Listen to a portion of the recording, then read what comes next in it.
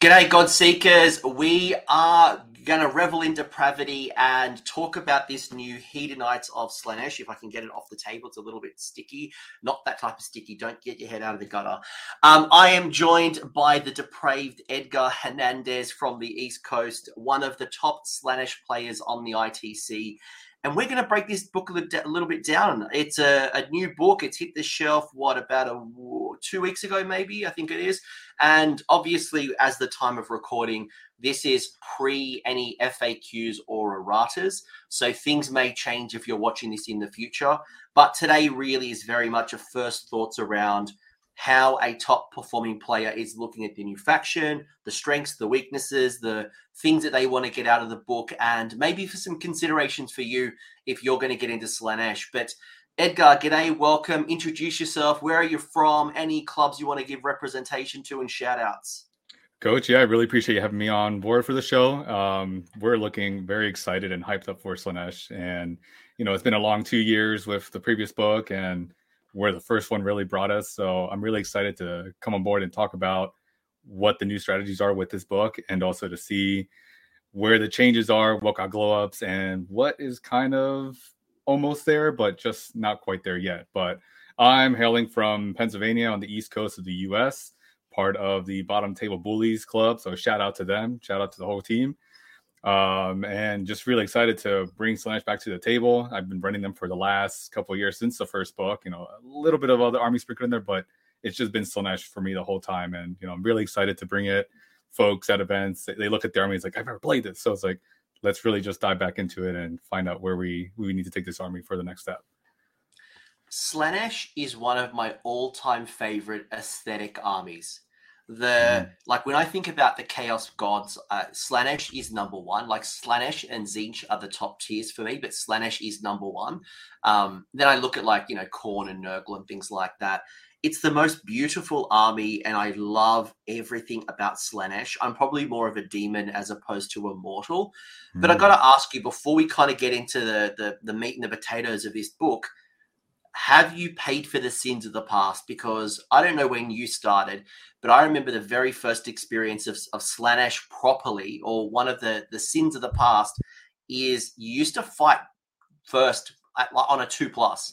And the amount of times you'd get you'd summon a free keeper, you'd have 2 keepers and the lawnmower chariot in my face, turn 1 or turn 2, double fighting. There's some mad, ridiculous stuff that was happening at the time. And you got away with it. And then GW nerfed you to the sun, and you've been paying for those sins ever since. I'll never forget, Edgar, when we looked at I was looking at a points review, I can't remember, a couple of years ago. And there's Daughters of Cain Bow Snakes at 170. You had Lumineth Sentinels at 170, and they're all doing mortal wounds for days, ignoring line of sight, double shooting. And then was it Blitzbarb Archers for 170? And I'm like, You're just paying for the sins of the past. There's no way that those 3 War Scrolls were the same top tier quality. So when you look at this new book, have you paid for the sins of the past? Have we finally gotten over those strike first rubbish? I think this book really takes us finally into our own realm and lets us finally get away from those sins. Slaanesh is breaking a little free from those chains, and I think the power is seeping into the book a little bit, and it's a lot of fun. It gets away from that overpoweredness that we had before, and where we had everyone just striking last in melee. And then on our side, GW didn't really let us get away with it. They made it a little bit more powerful with that Celeste battalion that could just give you double depravity. I think that's what really set it over the top, and it's like, okay, I know you're summoning 3 extra keepers per game. How about we make it 6? Because there wasn't any limits to how many things you can summon in a turn back then. So it was just absolutely insanity, and we had some fun with it. The shooting meta kind of came in a little bit between there in 2021, 2022. And the new book also just kind of let us play with our War Scrolls, but not with an actual book or faction ability. So, we made the best of that opportunity. The chariots, they were really, really fun. You could summon 2 of them as well in the past, but now the book really brings that all together, adds a lot of flavor. And what I see a lot of folks talking about is just playing with a lot of that background, very Slaanesh style, dipping more into different sins other than lust and gluttony. Now we're getting into a little bit of hubris and all that good stuff. So I'm looking forward to it. And maybe we get a Lord of Avarice next or something mounted. That's kind of what I'm looking for. Yeah, okay. I'm all for like the boob snack coming back. I don't know. I've got it on my shelf. It's going to be a part of my Armies on Parade, but I love the Slaanesh book. It sings to me the way I like to play, and we'll get into the rules in a minute. We'll talk about like temptation dice. We'll talk about like the different things in the book. But before I get into like the things that I really want to get into, do you like it? Do you like this new book? Do you think, when I say do you like it, do you think it is a net positive? Like, yeah, you lost some things, but you probably gained more than you lost. Or do you think Slaanesh as a faction has gone backwards and they'll be performing even worse than they were competitively, in the next coming season? So yeah, just to kind of look at it from this perspective, when we had those Blitzbarbs at 170 and the War Scrolls had to carry the book, the army had to jump through a lot of hoops, a lot of mind games, a lot of positioning, a lot of overcosted units that would cause these hoops to come up that you would have to jump through only to still lose, even though you did everything right. The army just couldn't really handle itself. And you needed a little bit of help from your opponent and the dice to kind of push you ahead a little bit and win by that 1 point. But now the book has a lot of flavor, a lot of opponent interactions where may I offer you this 6 in this trying time and all this good stuff that just makes it really fun and manipulates the dice a little bit to just really have those laughs with your opponent, make those decisions, get in their head a little bit.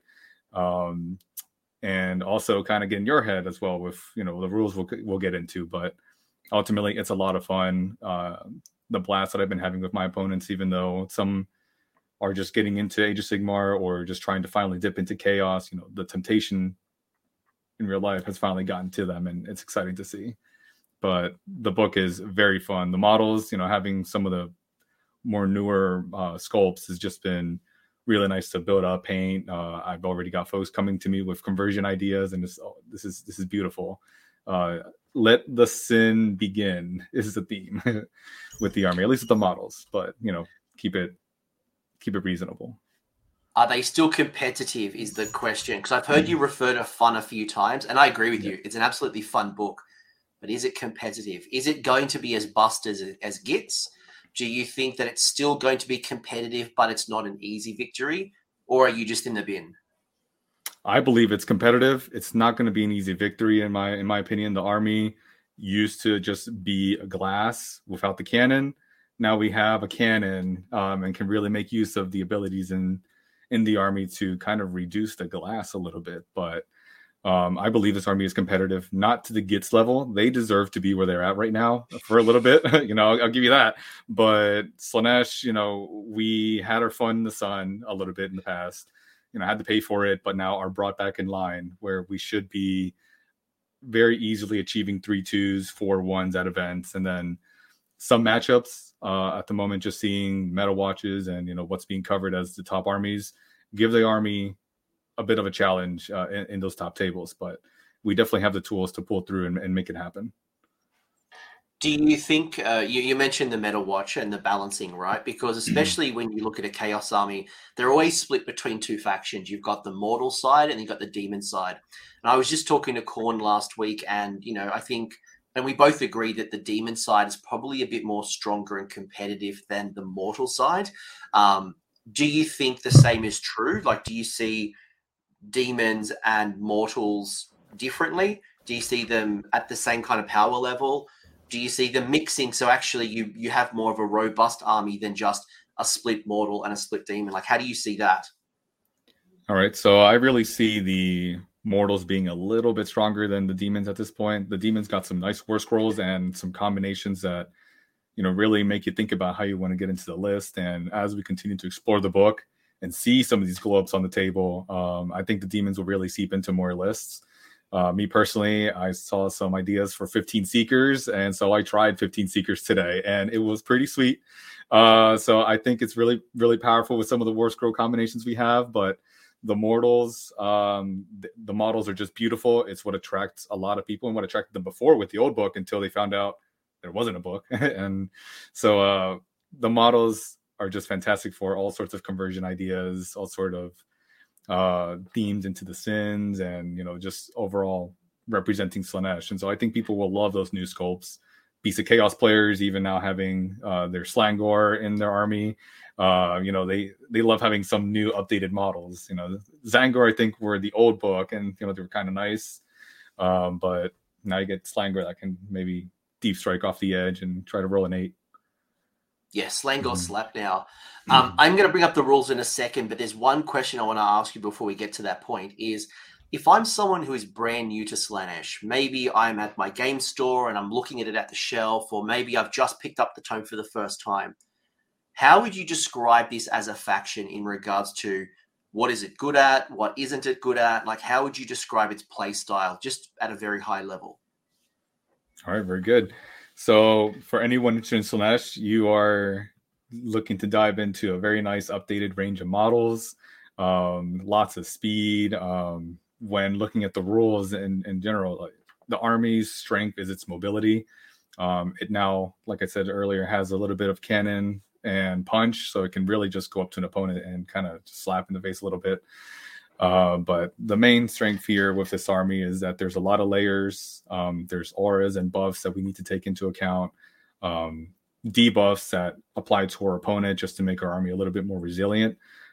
So you having some measuring sticks, having your tape handy at all times, because this army, you want to make sure you stay in those auras and in those buff ranges. So game accessories, you really can go all in with this army and really settle in. Chaos is a little spoiled, and Slaanesh has a lot of allies as well. So being able to dive into different factions and pull from their good stuff also fits really well with this force. While Hedonites, it's the buffs only tend to affect Hedonites, just like with most of the Chaos books being updated. We have a lot of play with our allies, and some of our depravity generators actually work really well off of coalition or regular allies. So there's play with that. But for anyone looking to dive into the army, it is a project and I don't want to say an errand of love with this army, since it's not something you can really blast through really quickly. You really want to take your time with the mortals if you're doing it. The demons, if you're trying to have stuff ready to summon, and not to dissuade anybody in any way, but in the past, we had to bring almost 2 armies to an event just to be able to summon whatever we needed in the force. We don't need that anymore. So any of those articles or any news like that from the past, no longer have to worry about. We don't even have to summon anymore, to be honest. And you can still summon, so you can still bring on tape, but it's not like your army. And there was kind of like one of the big difference between the old book and the new book. Is the old book was a lot about summoning on extra models than your 2,000 points or whatever your army list was. This definitely still has the summoning mechanics, but it's not necessarily your only tool in your toolkit. And absolutely, when we bring up the rules in a second, it absolutely will show it. But from what I'm hearing from you, Edgar, is that you're a melee-focused army, but you're not only melee. You've got a bunch of shooting attacks as well. You've got some magic, but you're not the strongest magic. You're not like Tzeentch. You don't have any priests. You have a deep roster of things that you can access through your other legions of chaos that we'll literally talk to in a second. But overall, you got a lot of tools in your toolkit, but speed and melee is probably, not even melee. Speed is your killer.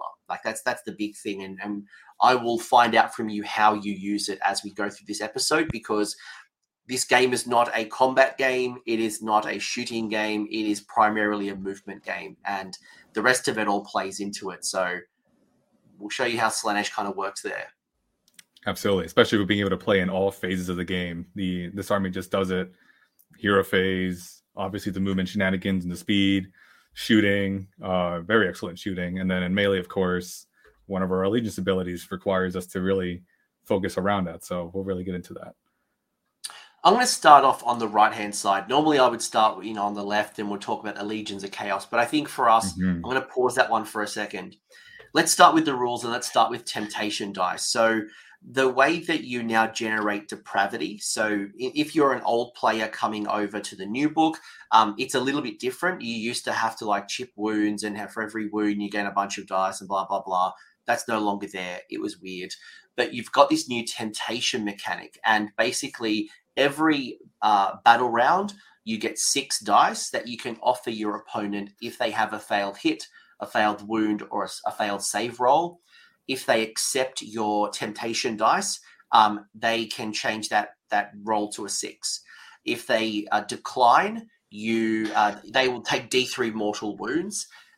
If they accept, then you generate D6 depravity points to go along with it as well. So there's a little bit of interactivity kind of here, and I guess it sounds like a really fun mechanic, but I want to kind of get to the practicality of it.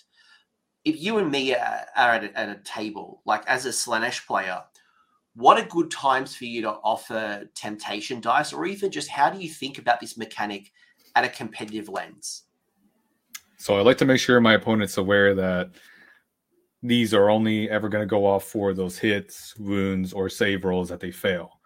And as a player that is looking at the most advantageous times to give these, resulting in either the D3 mortal wounds or the D6 depravity that can get me to my next bracket or my next buff at the different levels, I want to make sure that I am giving it at the best moment. So high damage attacks that could really hurt me, or a save roll on something that I really need to get rid of on the table, wouldn't be the times that I really want to give this away unless I am close to the next buff, and it would be worth it in the short term, long term in that case.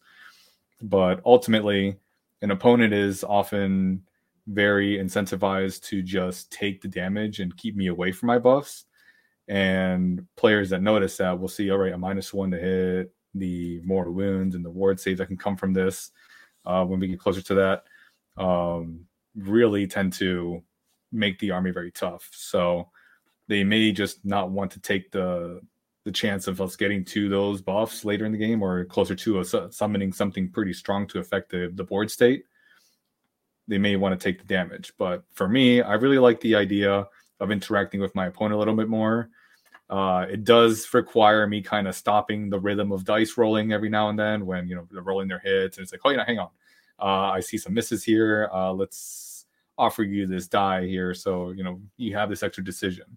But it kind of goes into a little bit of that interaction that's really fun with your opponent, but a bit of at a competitive level also kind of puts these extra thoughts in their mind that, all right, what if I do this? What if I do this? Kind of forcing some tough decisions that are ultimately in the favor of the Slaanesh player. So an opponent to any Slaanesh armies will just need to really stay sharp as to what their opponent is trying to do with offering damage on this hero that kind of had a mediocre attack, or if it's just a Maw Crusher or something on 1 or 2 wounds left that is trying to get out of combat and clear itself, or continue to initiate its smashing and bashing or something, and all those 2 or 3 mortal wounds could really just finish that whole sequence off. So it's just something very critical to think about. And for me, I am planning to offer my opponent some treats, maybe a little bit of a sugar crush or sugar rush maybe helps. If they don't want it, it's okay. But I think it's just very nice interaction with your opponent at an event, just a little refreshing, and could get you best player award. It's very sweet. When I look at this, right, because you're right, like, okay, so you can offer it to them and it makes sense to offer it at low volume attacks, right? You're up against a Terrorgeist in Grizzlegore. You don't want to be offering it to the more attacks where it can do 6 mortal wounds if it does a 6. Or you're up against a Mega Gargant, I don't know, a Gatebreaker, and it has like damage 4 or something ridiculous. So avoiding those types of high damage, high rend, those opportunities are probably not the best times to do it. But to your point, if they're on 1 to 2 wounds left, if they decline it, then the mortal wounds actually might kill them. So they're more likely to accept it. So there's a game within a game. And I think as someone who is new to the faction, it could be hard to work out when is the right time to do it. And even, a failed hit, a failed wound, or a failed save roll, I'm more inclined to do it on the hit as opposed to the wound, purely because, they might get a 6 to hit, but they could still fail the wound roll. But if I give them the 6 to wound, then it's going to go into the armor save. So at least when I do it on a hit, there's another failure spot. How do you look at that? Like, are there particular times or moments, or is there things like, give me advice, like when are good times practically throughout the game to offer a temptation dice on the failed hit, the failed wound, and by the way, if you've got a unit that's failed like, I don't know, 6 attacks, you can't offer them all 6 dice at the same time. It's only 1 dice in the sequence. Right, for sure. Just one unit per phase can receive a temptation from Slaanesh. So in these cases, then the best times to really offer your opponent these dice would be on the hit roll, since it necessarily does not convert, and it has that chance of failure, as you mentioned. But ultimately, with the very good shooting that Slaanesh has in its arsenal, you really tend to offer these as part of a save roll for a shooting attack, usually on something that might be a little important. Sharpshooters hasn't really seen a lot of play, but now in Slaanesh can really become a very useful tool for being able to target those Galatian champions in the GHB, or a unit that your opponent is really potentially putting a lot of importance or trying to lean on, that they might need their models for. A screen, maybe, when one of our fast melee units is trying to get up there. The D3 mortal wounds, instead of that save, is going to make our opponent think twice. They may want to keep their Grey Seer, their Scragrot, their other very important piece that is just kind of hiding in the back and not really expecting to get shot at. But when they see those sharpshooters and maybe some of the archers that we have in our arsenal, they may be inclined to take this temptation dice. But as a Slaanesh player, you want to do it at depending on your play style, at the most fun moment, or if you're really trying to get a plan and execute it into a unit that your opponent is very likely inclined to give you the D6, because it is just so valuable as one of the 2 primary methods of generating depravity. Yeah, it's obviously hard for us to pinpoint specific moments, people, that this is when you use the depravity dice. It's very much about the sequence and the flow of the game. And there's lots of different things. But I think, just pointing up, for example, targeting attacks to a minor hero because they either can accept it and generate depravity, or if they fail, if you're shooting or attacking a 5-wound idiot, they can't afford to take D3 mortal wounds, because D3 can be 3. And just 2 of those sequences could pop your 5-wound hero. So the risk is definitely a lot higher. But if you do it to my battle line troops, I can probably take to D3. I don't care. In most cases, like, it's okay. And I could go on and use a rally. I could go use a whole bunch of things to bring these units back to life. So I guess the point I'm trying to make here, and thank you for following along with me, is you've got to think about, and you're going to have to work it out and play around with it to see where exactly do you use depravity your temptation dice to make the most of it. Don't accept that your opponent is going to accept all 6 of your dice each battle round, because it could be an easy way to generate so much depravity with a D6. But think about what happens if your opponent turns you away 6 times a battle round. Yeah, that's 6d3 worth of mortal wounds. But what does it mean to depravity? And if your battle plan is focused around generating depravity, then you've got to think of other ways to get the depravity if your opponent isn't accepting it. Edgar, what would you say to that? And is there anything you'd add or challenge me on? So this army really wants to generate its depravity to really get those abilities and potentially threaten those summons. So it's really critical that as the player with these die, you try to offer it to those really critical units. And you're correct about Battle Line or other units not really mattering when it comes to these, but if it could potentially really take that Battle Line unit down because you already shot it with something else and didn't offer it, then your opponent is now inclined to probably take it or lose the unit. When it comes to more elite armies, your Stormcast Eternals, potentially Slaves of Darkness, they might be inclined to take it if it's something that doesn't have a ward save. So those units really can't afford to lose models to this damage, so you're at a bit of an advantage here, especially with some of the save stripping that we're going to get into later. But this army wants to generate its depravity points, and the D6 is very valuable. Your opponent will know this at a level, and if they don't know it, we'll find out with a little bit of pain. I will say my last comment on the dice is I mentioned that, it's kind of useless against Battleline, and that's probably not quite true because there are situations where it could play a part. You could be contesting an objective, and those D3 mortal wounds might remove a couple of models that make it from the opponent holding it to you holding it. It could be the difference between a battle shock test and not losing any models in a battle shock test. So there obviously are situations, and if you're in combat, you obviously can't rally. There's lots of things to come into play, but I think the point that we've both made is be smart with the opportunities and where you try to use the depravity and really try to make your opponent, your ideal state is getting your opponent to go, damn, I don't want to take the D3 mortal wounds, but I also don't want to give you the D6 depravity. I'm stuck between a rock and a hard place, as opposed to, the easy answer is to take the D3 mortal wounds because I have 60 grots I don't care about and I've got regeneration for days. Sure, I'll take the D3 mortal wounds. Yes, absolutely. Make them make those decisions. Pick the worst of the two. The D6 is the one that's in our favor for sure.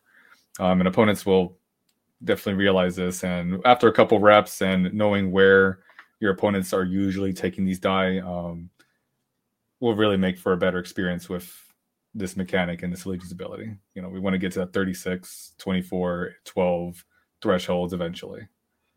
And we'll show you very soon after on the next page what you get for your depravity points, because you can summon and you get different rules. So I'll get to your thoughts in a minute. But you've also got other ways to generate depravity. One example is through euphoric killers, where once per turn at the start of the combat phase, you can pick a friendly Hedonites of Slaanesh unit and basically what is it? It's you gain a depravity point for each wound and mortal wound caused by attacks that from that friendly unit into that enemy unit. So you got one unit in combat within 1 inch of an enemy unit. You pick those two, and basically you're generating depravity off those attacks. How do you see that, and what do you think about as a good example of something that could use euphoric killers? So yeah, this ability is fantastic, and it's a bit of a callback to our very first book where we could gain depravity off of doing damage to units with more than one wound. So I really like this callback and gives us a lot of control and flexibility of finding a target on our opponent's army as a unit to really run up to and try to generate these depravity points from. So fast cavalry and the use of our mobility will really let us pick the fight where we want to extract and farm the most depravity points from. Fast units like Seekers or the Immortal Slickblades are going to really benefit from this and be the first target.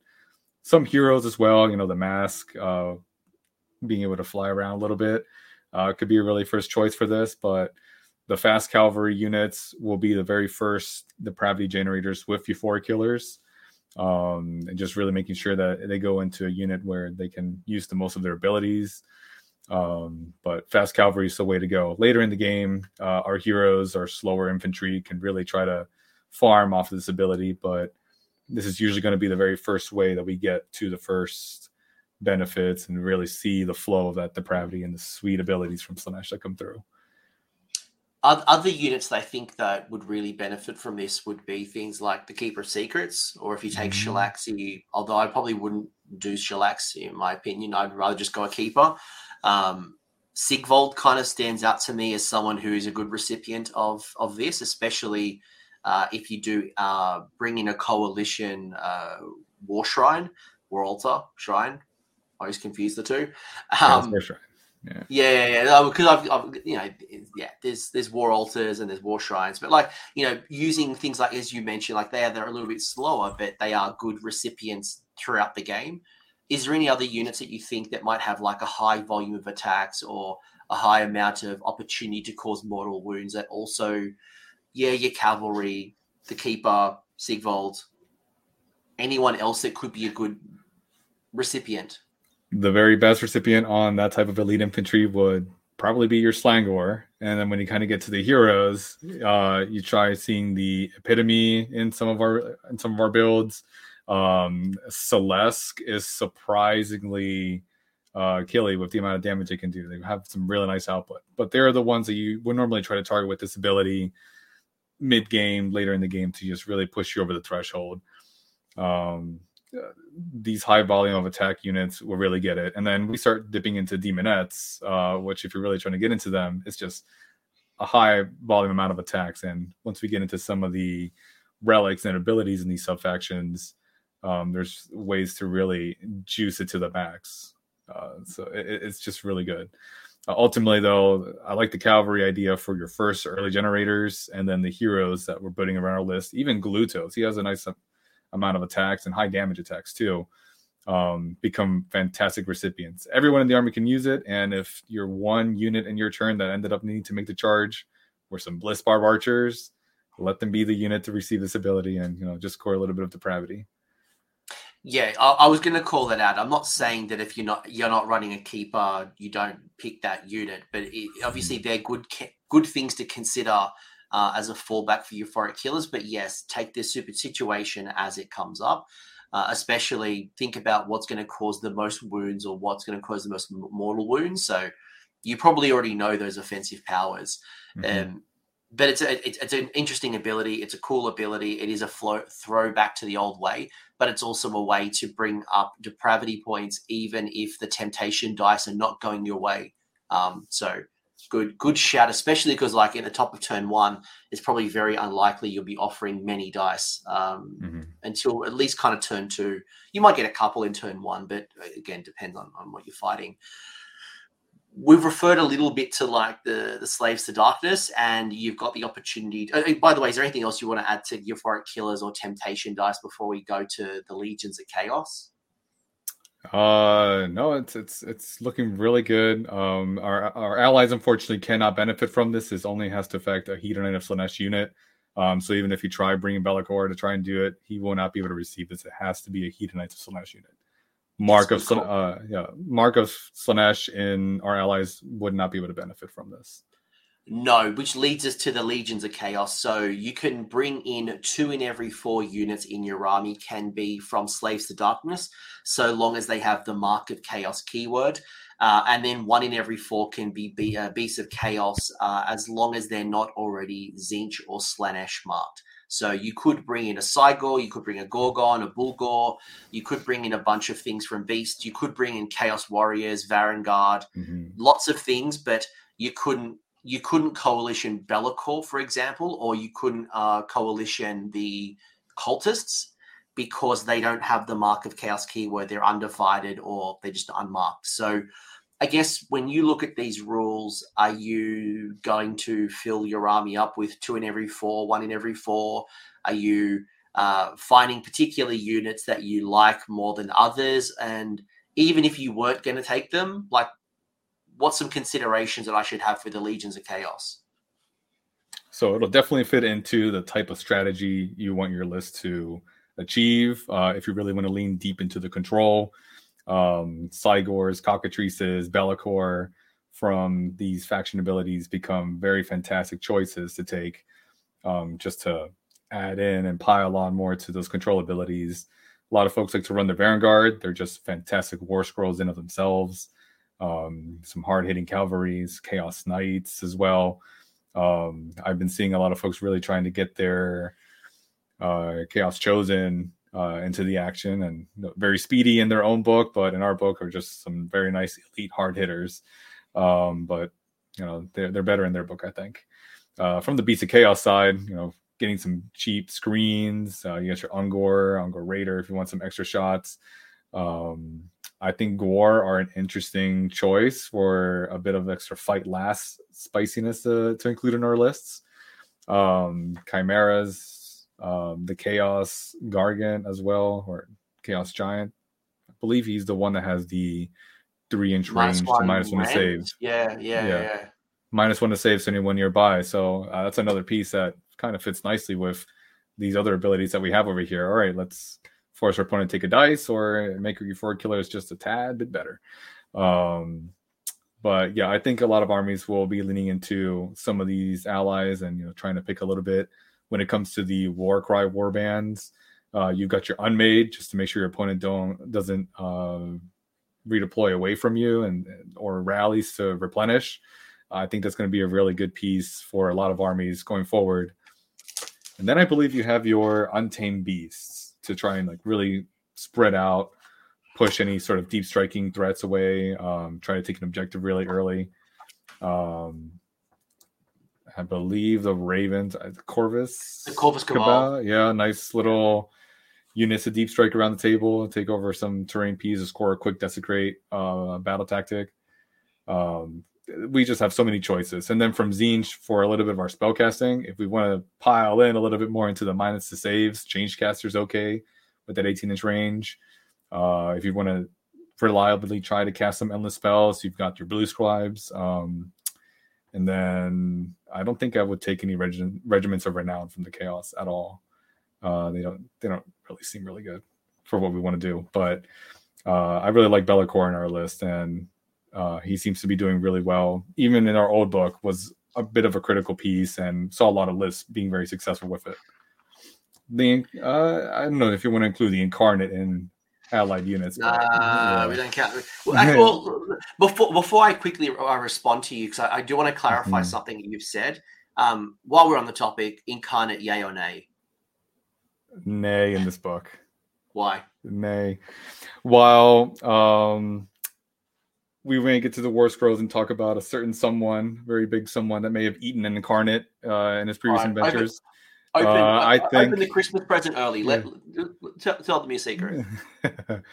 Glutos is looking really nice in this book, and unfortunately for the Incarnate, they cost the same amount of points, and I think it is true that Glutos did eat an Incarnate at some point in the last GHB. So I'm very excited for what he's going to bring, but an Incarnate in this army doesn't really play into a lot of the abilities that we have. We have our Euphoric Killers generate depravity, and as a centerpiece model, it's okay. You can still find success with it as just something that stays on the table, but ultimately it's not something that plays very nicely into our abilities. So it's going to be an A for me. I don't plan on running it. Mine's just back on the shelf now. You obviously could. It's just that it doesn't synergize with any of your abilities. Yeah. It's not going to generate you, your depravity points, and it's not going to help you in any fashion. And it is like 1/4 of your list if it's 2K list. So, do you get better investment internally? I'd probably say the answer is yes. The thing that I want to clarify before we move on is just some people might be confused. There is coalition and there is ally. So some of the things that Edgar has mentioned is an ally.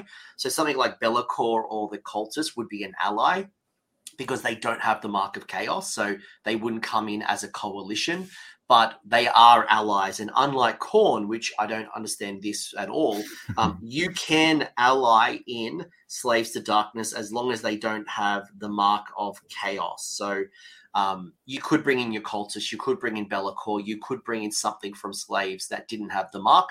It's just an ally within your ally pool restriction.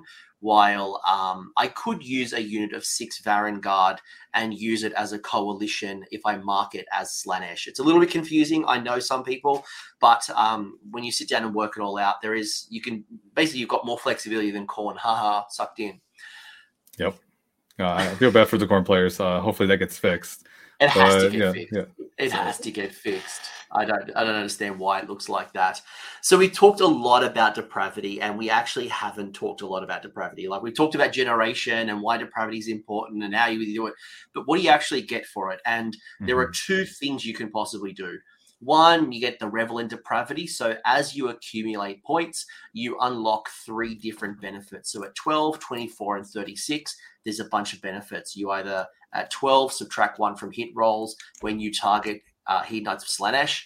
At 24, you generate mortal wounds on a roll of a 6 in melee, in addition to any other damage you would normally do. And then at 36, you would get a 5-up ward for everyone who is Hedonites of Slaanesh keyword. In addition to all of that, you have the ability to summon Demons of Slaanesh, and it ranges from Keepers of Secrets all the way down to Demonettes of 10 and some minor heroes and chariots. There's a whole list there that you can check out for yourself. But what I wanted to ask you is, when you think about this accumulation, you've talked about using cavalry to generate them early. We've used Euphoric Killers to generate some in combat. are you someone who is generating these to summon demons as quick as possible? Are you someone who just wants to get to 36 on the Revel of Depravity as soon as possible? Is there a combination? Like, how do you look at this, and what's the goals and the considerations for me as someone who's now managing the depravity? So I believe now that with these very nice abilities compared to what we had before, reaching the 24 depravity threshold is what really unlocks our canon and our very fantastic abilities to prolong combats and be very killy with our units. Becomes a very good incentive for anyone trying to rack up these depravity points, to hand out those temptation dice, and to use your forward killers efficiently to race through these depravity abilities and make the most of them in our army. So a lot is going to have to go into the consideration for your starting lineup and your starting list, trying to figure out which units will be trying to get the depravity early in round 2, round 3, based on your matchups, of course, but ultimately trying to figure out the plan as to like how you want to position your units when you have your -1 to hit now up and ready, how aggressive you want to pick your targets apart once you're up to 24, and then once the party really gets going and you have the 5-up ward up and you are now playing a Nurgle army essentially with very resilient saves and ward saves and being able to hit pretty hard, the army just becomes tough as nails. So we don't really want to have summoning as the main goal when we have these fantastic abilities, but it's really nice to have in the pocket, especially with the choices we have here. And we can only summon demons. The mortals will normally always be in the starting list, but only demons can ever be called upon to join our party once it really gets going. So ultimately, one little note I kind of have about these abilities is they don't really seem very Slaanesh-y, but I'll take them as really strong abilities that we start getting as we start keeping the party going, racking up these depravity points, making sure our opponents having a great time with temptations, and that the whole flavor of Slaanesh just outpours out of the list that we build and bring to the table. So with the -1 to hit, just having our opponents hit a little bit like a wet noodle just becomes, very, very fun and resilient for our army. Or making them spend a command point to get to override that. And I think that's as a Gits player with plenty of minuses to hit, that's the thing, right? Like, you are either forcing them to spend a command point to be at their baseline profile, or you're stopping them from going from a 4 to a 3. Or, you're dragging, if they don't spend that resource, they go from a 4 to a 5. Or obviously, the numbers are the numbers, but, it makes some interesting resource management decisions, and it's kind of annoying, especially as the army gets it, right? So they can only spend all that attack in one area in one combat phase. Oh yeah, for sure. And then some units that hit on 4s, they're really going to have a rough day. There's just some units out there that unfortunately have this. Even in our best opponent's book, Khorne, a lot of their units still hit on 4s. So it's like, this is not going to be very, very good for you. And then where I like the -1 to hit as well is those fight on death abilities. Now we have this extra added protection where we don't feel as bad, getting stuck in those combats. The -1 to hit really helps us out with targeting those units or getting into them. Fighting the hero phase as well. This is just always going to be up on all of our Hedonites and Slaanesh units. So we just kind of duck a little bit out of the way, or maybe our units are dancing so much in the field that our opponent's just missing, which I like this. Like that one to me is a nice one, but I feel like the 24 is like where I'm striving for. The sooner I can get to the 24, the better. And at least the way I was reading it was that I never want to dip under 24. I feel like if I'm going to summon, it's when I hit like the 30 mark, as long as, again, I don't drop from even more than 30. Like, I never want to drop under 24 because I want to trigger those mortals, especially by the time I get to 24, I'm probably in the thick of the battle, and I want those mortal wounds in addition to my regular attacks. And it works well with euphoric killers because that triggers a mortal wound, off mortal wounds and regular wounds. And obviously it just plays so well to, as you mentioned, you're a little bit of a glass cannon. You don't take the hit as well as other armies do. So that to me is like where I'm striving for. Agree or disagree with that? I really want to agree. And as a bit of a clarification, some folks are looking for exploding sixes, and I think this ability, completely replacing that is much better and adds a little bit of accuracy to our hits, especially if later, we're not trying to dip on the 24, but you bring on a unit of demonettes through summon Slaaneshi demons. That is now 21 attacks that can trigger a couple of sixes and really penetrate deep and really get into the good damage that we want to get into. And this really stacks well with the Euphoric Killer's ability. With the mortal wounds that also count towards giving us some depravity when those wounds are allocated. So this unlocks a certain level of DP generation and lets us overcome some DP check armies out there, especially when we add this to the units that have high volume of attacks. So this will really benefit your Slickbait Seekers, your Demonettes, your Slangor, even the Epitome might have a good time with this. Anything with high potential attacks. If Sigvald is charging in after getting buffed by that Chaos War Shrine, the opponent's unit's going to have a bit of a hard time. Yeah, I would tend to agree. Like, I would not summon, if I'm around the 24 mark or even like 24 to 30, I would not summon like Demonettes or a hero and then dip to 12. I want us to, unless obviously like I'm going to lose an objective or I'm going to lose, if I don't summon, I'm going to lose my battle tactic. Those kind of things would override the revel in depravity. But again, it's situational. That's how I see this. Oh, for sure. Summoning, it's not a strength anymore, and especially looking at this table, we can't summon 20 or 30 demonettes anymore. We are definitely limited down to the 10. And normally, with trying to keep our buffs from the revel and depravity up at all times, most of the units you may consider summoning would have to come from that 18 depravity point. So we're not dipping below those 24. Doing the mortal wounds on sixes is just so good. But sometimes against a magic heavy matchup, you may need an Inferno and Rapturous to, help with disrupting some of that magic. But that's pretty much it. And she's a Galatian champion. So if you're looking at the Vice Leader, you don't really need her. The Inferno Rapturous would just really sit back and sit on the objective and help with a nice battle tactic or anything that you might need. And that leads us to, right, this current General's Handbook is about Galatian champions. Again, if you listen to this like 3 months from now and we're in General's Handbook 2023, that's not going to matter. Yep. But just currently where we're at. So we understand the value of the Revel and Depravity.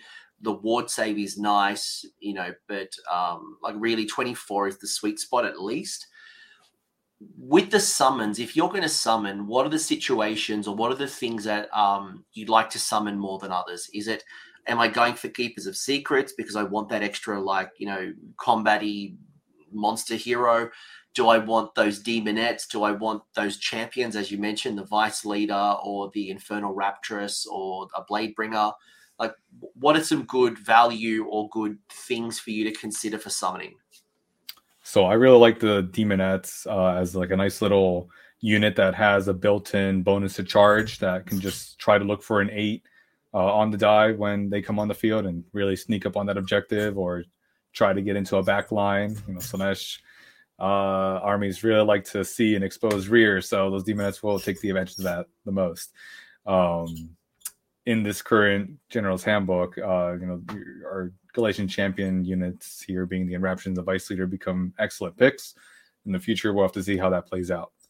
When it comes to the Chariots of Slaanesh for 24, I don't think that's good value. They can't issue commands, I guess, but you'd have to have someone kind of babysitting them, and they could just sit out a little bit.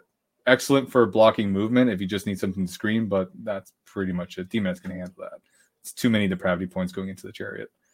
Seekers, again, decent screens, but at 24, I just wouldn't go for that. The Epitome becomes a very interesting choice, though, with all the utility that she brings. And if it gets to the War Scrolls, it's just an excellent unit. There's no bonuses to charge or anything, so she's going to have to sit out for a round a little bit, but is also a Galatian champion, and in this GHB helps out.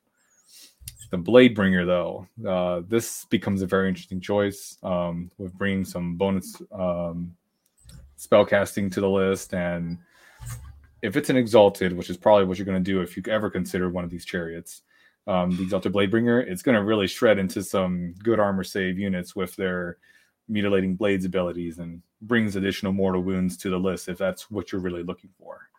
I can usually probably use against like a Stormcast matchup, or if you have a Kragnos out there, the Bladebringers are going to be excellent choices for those types of games.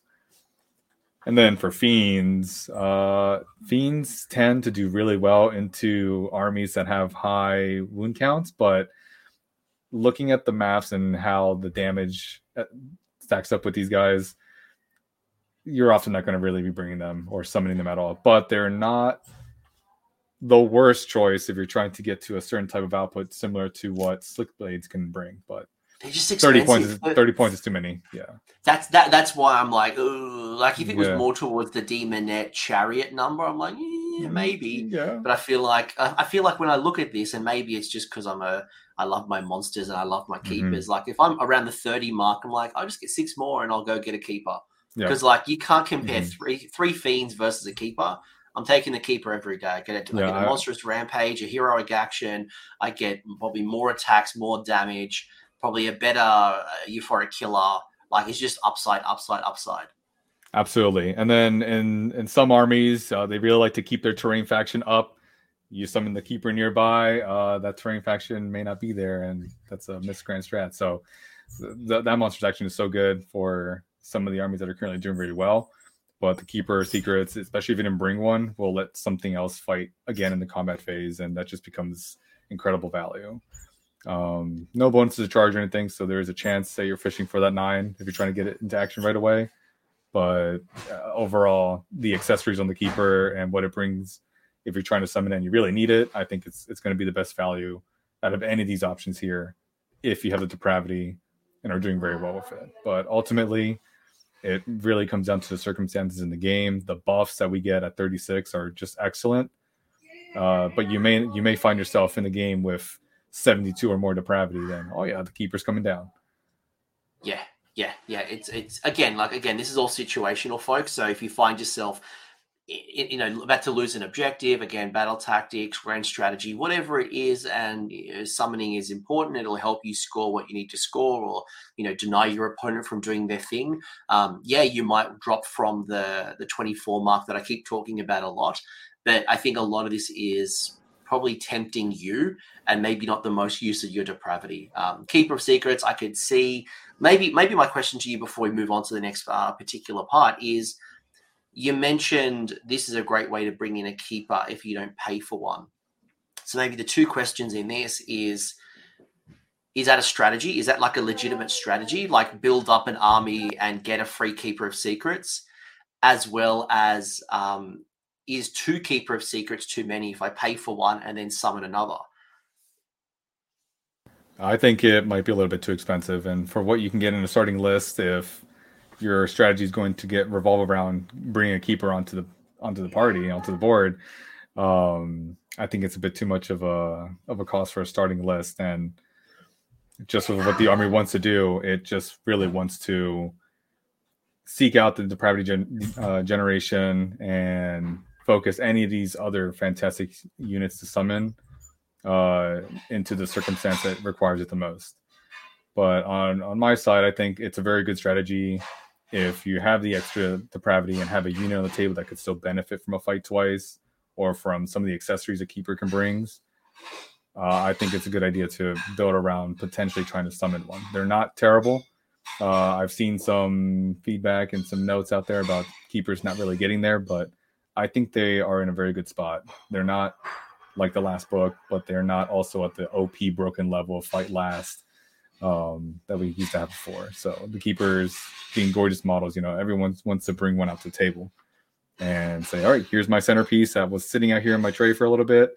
It's now joining the party. Check out these claws. They might do some efficient damage, but they don't have volume of attacks, but they have that delicate precision, which I think lives up to their name, and they want to precisely hit something. 2 keepers, I think. Yeah. Oh, yeah, absolutely. The problem with the keepers though is their fight twice ability is now only just once per game. It doesn't matter how many we bring, so you get some diminishing returns on multiples. Yeah, no, great shout. Let's talk about the sub factions, right? So we talked a little bit about the 3 different sub factions. Interesting that you lost a couple, because what was it? The Ever Chosen book, which was a supplement, expanded it to have an extra couple. And this is probably the smallest amount of sub factions that any book has. Like, all of them seem to have like 6, 5, or 8, like a large amount. So you've only got 3 options, and these are obviously your invaders, your god seekers, and your pretenders. So when you look at the 3, and we'll get through all 3 of them in a minute, do you think all 3 of them are good? Do you think 2 are better than others? Like, are they unique play styles? Like, what's your general overview of the 3 sub factions? So I believe that there's 2 sub factions here that will see more play than the third, but they all generally tend to lean into a type of gameplay style. Yes. Myself, I'm really leaning into God Seekers a little bit, but it is sad to see us lose the other 3 that the Ever Chosen book brought us, and unfortunately we no longer have the Lurid Haze, the Scarlet Cavalcade, or the Faultless Blades anymore, so those unfortunately are now a thing of the past. So we will have to play out of these, and I think you're correct about these being the least amount of sub-factions available in any books, but I think it's the first time that the designers really brought together mini army builds with the spell lores being tied to the sub faction. So I like this approach. I think it's really interesting and really allows us to select the sub faction that plays best into our playstyle. And we're able to build some fantastic heroes with all of this awesome equipment and build some very interesting strategies. But as we dive into it, I'm really excited to kind of see what kind of builds come out of this. Folks are still playtesting, and we'll see where it goes. Yeah, and sure, like, this is like 2, again, remind everyone, this is like 2 weeks after the book's been out, so there'll be more play testing, more clarification. We already know, for example, the Pretenders has had a change in the strength of godhood, for example, so things may change in the future. We get it. But like, from your initial observation, when I look at an invaders list, what's the archetype? What's the thing that it wants to do? And what's maybe some of the considerations? And then we'll get into like your favorite command traits, your artifacts, and your spells. So what's the good archetype, the heroes, the units, how do I think about this faction? All right. So when it comes to invaders, this sub faction really tends to lean into bringing all sorts of units. First, making all of your heroes generals, so you can unlock all the battle lines and really try to piece together a list that tends to lean very strongly into a sort of alpha strike, or really pushing models up the table with leading to a perfect turn. A lot of the abilities in the command traits and in the artifacts of power tend to add more to your attacks and really make you very aggressive. So this leans very hard into that cannon aspect that our army now has, with the spell or kind of helping out a little bit to mitigate some of the things. But ultimately, you are able to build a nice smashy keeper out of this, some nice smashy chariots if you want to, but ultimately mount a very strong alpha push, with all of the heroes that are eligible being able to take advantage of these battle traits that are up there. So these heroic actions, escalating havoc. What I'm really looking at here is this hurler of obscenities, which is an awesome way of just having your heroes kind of gang up, as long as we can roll those 2-ups. Gang up on a unit and just say, hey, you no longer have a save, since at the moment it is able to stack and overlay on top of each other and apply layers. Sure, you're giving it +1 to hits, but if it has no save, I don't think it's going to survive, and that's a fantastic ability to use on a euphoric killer's target, just to let everything go through. But ultimately, these extra attacks, your best of the best with adding extra attacks, icon, more attacks for a turn. It really tries to lean into picking that turn or putting the pieces together, having the positioning to mount a really good offense and just push your models up the table. I think this one really leans into that aspect the most. but is unfortunately one of these sub factions that may not see the most play because others just bring so much tools to the army. So give me an example of a good hero. Who's a good general option for an invader's army? So looking at obviously like the figureheads of the Dark Prince, you then have the escalating havoc that allows you to swap out or get an extra command trait. I think it is command trait. Yep. So Yep. what's a good example of a general that might fit the invader's theme? I've really been liking bringing a Keeper of Secrets in this army. Just really building that Smashy Keeper to have that extra attack if it's near a hero with Best of the Best. And then as well as the Icon of Infinite Access to add another attack to it. With it just really builds a really Smashy Keeper with the Hurler of Obscenities if you roll that 2 up. So with that, I'm looking at bringing some other eligible heroes that really help out in this ability. And then in addition to that, the other heroes that can help stack with it. For support heroes, something that would kind of be a little bit eligible to stack up this Hurler of Obscenities trait. Maybe a Lord of Pain if you're having some mortals chill around too. The Contorted Epitome as well with just a lot of attacks. And I would also probably consider this for a chariot if you're looking at it too. An Exalted Chariot with Bladebringer becomes a really good piece to just really move up the board. What I kind of find fun with this Invaders is bringing a Hellflare Bladebringer, an Exalted for Bladebringer, and a Seeker for Bladebringer. Now you have all the chariots. So an Oops, all chariots could actually work in Invaders. And then just spam command abilities is just how they work. But I really like the Keeper of Secrets for this one. Yeah. I do love the idea. Like I looked at the chariots and I'm like, oh, I'd love to run a chariot army. But if you were like, there's obviously so many things you trade away if you do, but if you want to, this is like a good place to do it. Rapid fire, what's your favorite command trait of the 3 and why? Base, I would always start off with Best of the Best so that your hero that's starting on the table has that extra attack when it's near another allied hero or an enemy hero because it just wants a hero nearby. But then this would allow Escalating Havoc to function as you need to pick one that's different from the one you have. Ultimately, the best command trait in this sub-faction is going to be the Hurler of Obscenities to just pick and choose. Hey, you just have -1 to save. The hit is kind of negligible, but that is the one you really want to have in the bank since the hero that is using this heroic action will get to pick it and then allow another hero to copy it if they roll that 2 up. So you definitely want to start off with one of the other 2 just so you have the Hurler of Obscenities in the bank. And since it just goes off in the start of the combat phase, it's nice to always just use your turn if you're ready for it, or just to force some tough decisions on your opponent if it's on their turn. And just try to copy. It's like, hey, if you come over here where my 2 or 3 heroes are, you have a chance of having a really bad time. There's just so many options here that gets into the mind of your opponent. It's like, do you want to keep your main piece? Do you want Kragnos to be saving on 6s? You know, all that good stuff. Oh, yikes. What about your artifact choice? What's your favorite? Icon of Infinite Access. And this unlocks some play that we did not have in any of our previous books of adding extra attacks to our units. A Keeper potentially having 4 attacks because of Best of the Best with the claws. You know, we're getting up there on some 5 damage weapons, especially with Delicate Precision and doing some mortals. It's just delicious. So I really like this icon. Rod Misro is a miss, unfortunately. That's something we never want to consider at all. But the Beguiling Gem is an interesting one, but I just don't know what we really want to hope for when it comes to bravery shenanigans. You're usually just going to take Icon. If you want a second artifact, just go with the Arcane Tome. But Icon is fantastic. And then throw it in the Fane for a +1 to wound buff.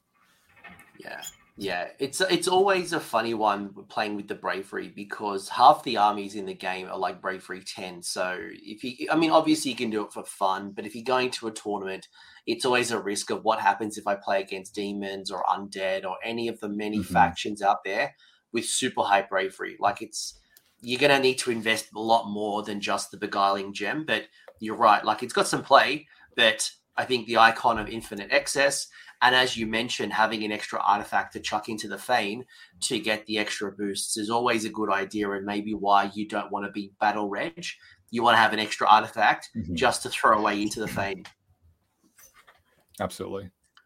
And spell lore, do you like all three? What's your favorite of the spells? Like, how do you see all three of those? Because it's interesting, because unlike many other books, normally you have a table or a couple of tables. For you, your spells are tied to your sub-faction. So you can't use Lash of Slaanesh if you are in Pretenders. It's only when you're Invaders, which I thought was an interesting little play here in the book. But talking about the spells, do you like all three? Or does one stand out better than others? One does stand out a little bit better than others, but my comment about the Invader spell lore is that it unfortunately doesn't reach the same power level as some of the other ones, and why this sub-faction might see a little bit less play. But Lash of Slaanesh is really nice for those armies that want to kind of bring up a lot of attacks. You really get a chance to really diminish their output and just kind of make them really hit like wet noodles, and it's not going to do much with all the other debuffs we have available to us. Pavane comes in as a very close second, but ultimately, even for high moves, just cutting that by about a third for the rest of the game is nice, but it's just not doing it for me. And then Hysterical Frenzy then really tries to get into those bravery shenanigans a little bit again. So I'm not really liking that. You might get 2 mortal wounds on average on something with like 6 bravery. So like, I don't really like that. Lash of Slaanesh is probably the one that I would bring on 1 or 2 wizards, just because having it around the battlefield is kind of nice for our protection and, just reducing someone's output significantly. But this spell lore just isn't to the same kind of power level that we might see in other sub-factions. My recommendation is just look at the Lash and then maybe elsewhere for other spells. Like Flaming Weapon, Mystic Shield, Arcane Bolt, just endless spells. Yeah, I would agree with you. Like, I wasn't that... I mean, Parvane is all right, but it wouldn't be my first spell. It'd definitely be my second spell somewhere, because being able to reduce the movement of... The other problem is, like, it's range 12. So, like, reducing its movement when you're already within 12 is not that bad. But if it had, like, range 18 or 24 and you could slow its advance... Now we're cooking with gas. Absolutely. It kind of combos with what is it, Gnashing Jaws, if you want to try and get a little more mortal wounds in there. Other little abilities, but ultimately you're slowing something down. It's kind of good. It's the rest of the game, but you can't affect that unit again. So that's just the one-off with that spell. And sure, you could use Umbral Spell Portal if you wanted to, but I just don't think it's a tool that I want to continue investing in. It's nice, but maybe not that nice. But we talked about Invaders. Let's talk Pretenders. Same deal. So you got a couple of battle traits, which is interesting. Go back to like a high level view. What's the archetype or the style, or what is the Pretenders wanting to do that may be a little bit different even to what we've seen already? Like, how does this one play out? So Pretenders is a sub-faction that I find to be the most flexible, the one that wants to try and do everything, and with the tools that it has, can just about do anything it wants to. The heir to the throne ability of receiving all these command points. I'm going into round 2, or my opponent is going into round 2, seeing me with 7 command points that can be spent into anything. This just allows the army to be really annoying and have access to everything in the core rulebook and the DHB just for no reason. So it's really good for being flexible and being able to react very well to many things. The Warlord Supreme ability here, with being able to copy a command multiple times from the general, makes it very excellent for using your runs, your forward to victories, using your redeploys 3 times in a round, all out attack, all out defense in the combat, and inspiring presence on our already kind of low bravery units. The one weakness that I would see with Pretenders is that it really depends on its general, since only the general is able to benefit from this. So something to keep in mind is where the general is, what threats could come to it, or if it's a bit exposed, to really try and cover that as you try positioning it, because losing that piece really cuts down on the value of this subfaction. But this army with that general, already having 18-inch range just really covers a lot of the board. And you may want to really put that on something with a large base. I've seen some lists that forego the command trait entirely and put it on Gluto, since he may be a little bit rough to remove, but has a huge base and a huge profile on the board, and just issues commands to anyone around him. On a Keeper Secrets, again with the accessories, makes it really tanky and a very good option for a hero in this list. And then another one that might also benefit as being your general might be the Contorted Epitome, since it can't easily be sniped off with magic, but will be very mobile around the battlefield and make great use of Strength of Godhood with its 9 attacks. Yeah, I like it. And I love the fact that you've talked about Glutos, for example, who wouldn't get a command trait, but you're trading up and still being able to leverage Warlord Supreme and Heir to the Throne. And that's enough of a benefit that you could pick Sinessa, Dexessa, one of the unique characters, Shalaxi, if you wanted that. Because often you wouldn't want to trade your command trait. You wouldn't want to trade it off. But that is a good, being able to have so many extra command points, not having to worry if you go first or second. And there's a couple of books, and maybe we'll see this play out more often, where we are seeing the command point mechanic being played around, whether it's stealing your opponent's command points, forcing you to spend 2 command points where you'd normally only have to spend 1. So having this abundance of command points allows you, and then obviously being able to issue it 3 times through Warlord Supreme, really allows you to do what you want to do and not have to worry about, do I use a command point here or here? You can have them all. Oh, yeah. I mean, just being very flexible, very reactionary. Your opponent thinks that, okay, if I move closer to this little group that you might have on the side of the table, seeing all 3 of them redeploy away just is very disheartening. And you just want to make sure you put these abilities and you pick a warlord that you can keep safe for a little bit, because that's just, from a competitive standpoint, a really good ability to always be threatening on the table. And just finishing the round with extra command points that you just couldn't use. You just didn't have enough commands. Just makes it really nice. I can appreciate this, because as a Gits player in the old book, I would end a game with like plus 15 command points spare. Obviously, it used to be able to accumulate over the battle. So I'd have too many command points and not enough commands to issue. So I can appreciate having the luxury of spending so many. Same structure, rapid. Like, what's your favorite command trait? Who does it go on to? Why, of the 3? All right, so absolutely. I think for me, it's really split between the Keeper Secrets and the Contorted Epitome, just in the way that I've been playing with this subfaction when using the Strength of Godhood. I've had my Contorted Epitome with a Flaming Weapon up and the Strength of Godhood ability, which does not stack anymore thanks to this errata here. So I'll bring that up really quickly because the text there, so it has been errated. This was quickly errated, like the Stormcast Dragons not being able to move. So you can see here, it's now once per turn if the general issues a command to a different friendly Hedonites of Slaanesh unit. Until the end of that turn, improve the rend characteristic of this general's melee weapon by 1 and add 1 to the damage characteristic for the general's melee weapon. So it has changed a little bit since what's on the text there.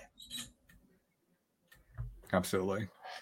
Just being able to benefit from it once is already pretty good. The extra rend and the damage when you issue it to a different Slaanesh unit just makes these units a little bit more killy and a little bit more reliable with the damage that they can output. But on a Contorted Epitome, having 9 attacks with 1 profile and 2 more with the second, or you're really able to stack up some damage and run it into a unit that you can deal with. And also battle tactic, taking another GC with a GC, I think makes it a viable target. So I think it's very valuable in this GHP for that purpose. But I've had a Contorted Epitome go into a Lord of Change and deal 19 damage to it. So it's been really nice as a little aspect with our very mobile heroes to send out there. So Strength of Godhood really does it for me if you're playing the non-unique hero. And on a Keeper Secrets, 3 damage sword attacks, 6 damage claws is really tasty, and the strength of the Keeper when purchasing it in your list to start off on the board is going to be kitting it out with some of these items. When it comes to the artifacts of power, we got some very tasty items here. really looking at this Crown of Dark Secrets. Yeah. So at the start of your first hero phase, picking the one unit on the battlefield that if the bearer is near them will have their attacks only be 1. And I believe the way this works is that after they are within the aura and have their attacks reduced down to 1, they can still add to their attacks. But any bonuses that they had before they were moved into this aura range just makes it 1 at that point. But as really good. As a Gargant player, Yeah. I am dread this. I dread this because my Gatebreaker, who I just has like, just it's high value attacks but low amount. If you bring that down to a 1 attack, and I could smash you in the face, and I fluff that, and I've got to spend a Triumph, I've got to do all that attack, I'll do everything possible. And unfortunately, Gargants are mostly a melee focused army, so I have to go into within 6 inches to handle this. I really dread this Crown of Dark Secrets. So, I mean, obviously, if I have lots and lots and lots of attacks, I couldn't care. Lots of profiles, I'm not going to care. But it's, as a Gargant player, I'm like, I freak out about that one.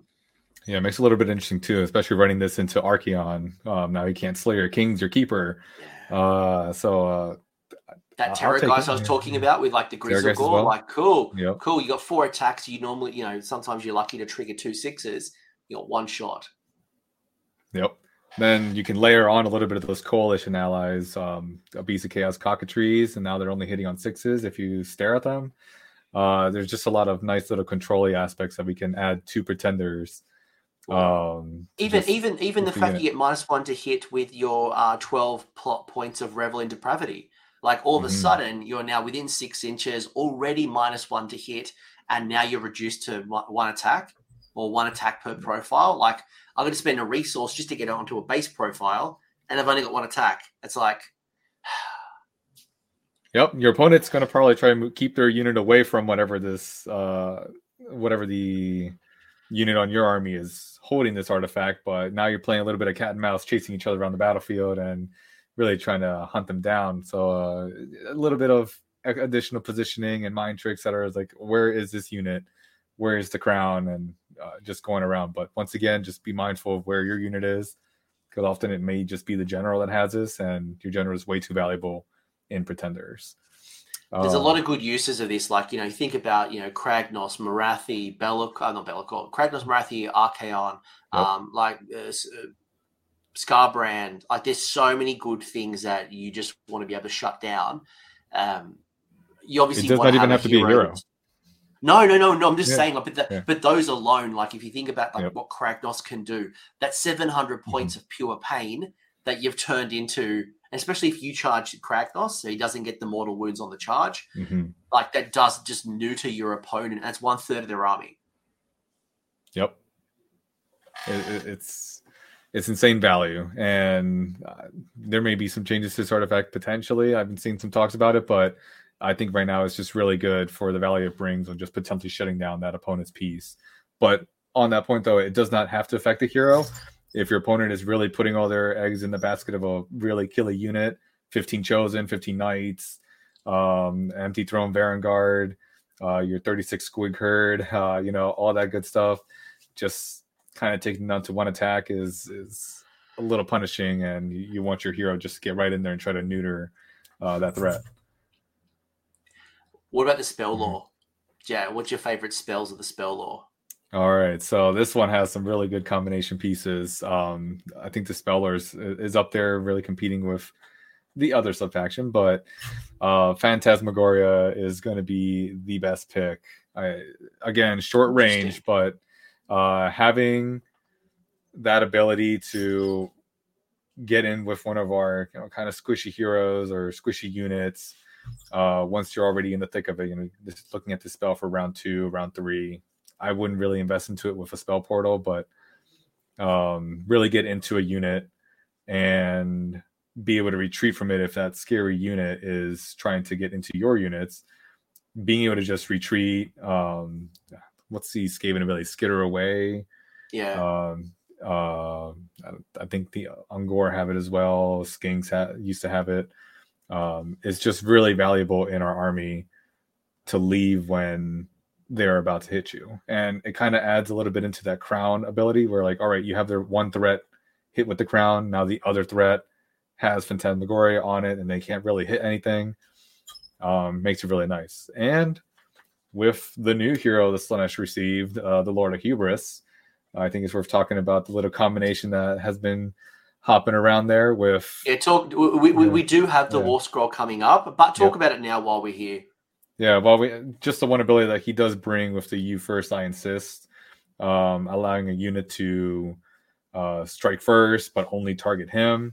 If that unit is effective with Phantasmagoria, this Lord of Hubris walks up, presents himself as a very interesting target, and forces all their attacks to go onto him, and then just leaves without any target now being available to that unit. Now they just kind of sit there, and they have no option to take the challenge. They have to take it as per that War Scroll ability. But we can get into more of what he does. Until your next hero phase, each time that unit is picked to fight, you cast it on the enemy. Okay, cool. Yeah, so you cast it on the enemy, and then until your next hero phase, when they go to fight, you yeet out. Yep. Just leave. It's like, no, I'm not interested in this right now. I like it. I would have picked Born from Damnation as my first spell, just because what we talked about earlier with Depravity and the Temptation dice. I find it's a good fail back that I can at least get. I know, like I'm playing maths here, but I'm getting approximately 3 on average from Born from Depravity, Born from Damnation, and then from extra things I can kind of creep up, and it'll obviously give me summoning pieces, or it'll help me get up to the next tier of the Rebels. Just because I'm finding at least the discussion as more and more opponents are learning about the Temptation dice, I do wonder how many you will actually have in your pool throughout the game, and how impactful it is to not have Depravity through the game. So I would personally be trying to find other ways, like the Keeper has ways to get extra Depravity. One of the Endless Spells has extra ways of Depravity. Maybe it's a fail-safe for me. You make a really good point with that, and unlike the last sub-faction that had like a really one decent spell, this one I would really want to look at Born of Damnation as the second spell to really try to fit into the list from the lore. Casting Value of 6 is, a little bit higher than Phantasmagoria, but having that little bit of degeneration from a hero just sitting kind of in the back, out of range, generating should be at least 3 per round on average, is really good for potentially pushing you up to that next tier, or on its own getting you to a tier if you have not had the luck at all to generate any Depravity. But I do like it as the second spell. When it comes to Soul Slice shards, unfortunately though, rolling dice and then roll more dice, just becomes very risky, and into some matchups just is not going to work out. Is very nice if it does go off, but this is just one of those very situational spells that is not going to see much play from this spell lore. It's not a bad spell. Like when it depends on where the meta's at, right? Because sure. You've got Lumineth, you've got Gargants, you've got Beast Claw Raiders, you've got who else is doing well at the moment? Like not Gargants aren't doing well at the moment. But like if you think about like Gits out there at the moment, Beasts of Chaos are out there at the moment. They all have low bravery, so you can go in there. This is still a decent spell, but it probably wouldn't be my first pick. I think you and I both agree Phantasmagoria and Born of Damnation should be in your rotation. If you find yourself with an extra wizard, why not consider Soul Slice Shard? But it wouldn't be my first choice when I'm building my list. Yeah, absolutely. It's up there as a nice little target. Terra Wings have been doing really well. We have another similar spell like this on one of our War Scrolls that I think is a little more reliable, but this is an option if we are in Pretenders, as you mentioned, having an extra wizard, but you want the rotation with the other 2 spells. Anything else with Pretenders? Just really liking the full flexibility and the ability to then bring in any units and have an answer to anything with just using and abusing the commands that we get in this army. So I'm really looking forward to this. It does put some players in a pinch with choosing their battle line, since if you want the Keeper and Epitome to make the most out of String of Godhood, It takes you away from other infantry troop options. But a Lord of Pain is not a bad option as well to have as your general in this at all. Like, it's just going to be really good if you want to bring your elite infantry. I would just be very cautious of using the new Lord of Hubris just because he kind of wants to be up in the thick of it, and it's just too many eggs in one basket as your Warlord Supreme. Yeah, I'm not sure. Yeah, if I was taking the Lord, the Painbringer, not Painbringer, what's his name? Lord of Pain. Lord of Pain? Okay. Yeah, like he's a little slow, and I think at the Crown of Dark Secrets, I'm like, oh, I don't know if I like that combination. I mean, Keeper, absolutely, you got the speed, the base size to go hunt. That I feel like if you put that on like a slower, small hero like that, you could just avoid it. I feel like I could avoid the Crown of Dark Secrets on a small hero a lot easier. I'm really referring to the Lord of Pain as being the Warlord Supreme and having the traits, but the artifact can go on the Epitome or something fast to really chase something around the field. I'm just calling that out. That if you were going to do that, I would probably swap where the artifact goes. I wouldn't put it on the Lord of Pain because But I think we all agree on this one, which is good. And then that doesn't have to be good, but I think we both agree on the thinking behind it. And then the last one is the God Seekers. So again, what's the archetype? How does this one particularly work, and how is it a little bit different than the rest? So this is one that's really been growing on me. You know, a lot of excellent play. You know, it's not as consistent as the other ones, but just having that extra movement from this Thundering Cavalcade and Maniacal Hunter's abilities has just really grown on me as well. So looking at it from perspective, we're saving command points with Thundering Cavalcade as long as our heroes are around the units, and it's, of course, would benefit themselves, always just re-rolling their charges. And on Sigvald, I think he's really going to love this. He's like, all right, trying to fish for a higher charge. If he's been hit by the Chaos Shrine, he's just rolling his 3d6 for free. Oh, we're going to have a good time. Our Tuskhelm is going to live in this sub-faction. We have other spells when we get to it that give us 3d6. This is magnificent. I think this one is really competing with Pretenders and just the utility of what we're going to get from these abilities to be a fantastic choice. Maniacal Hunters, though, is just something that's going to take a lot of players off guard with moving off or onto objectives, you know, just sneaking up behind the corners. An opponent that may have screened an objective off really well, blocking you off from piling into it during combat in the previous round. If you're able to take that unit out, start of the next round, you just move right onto the objective and it's yours now.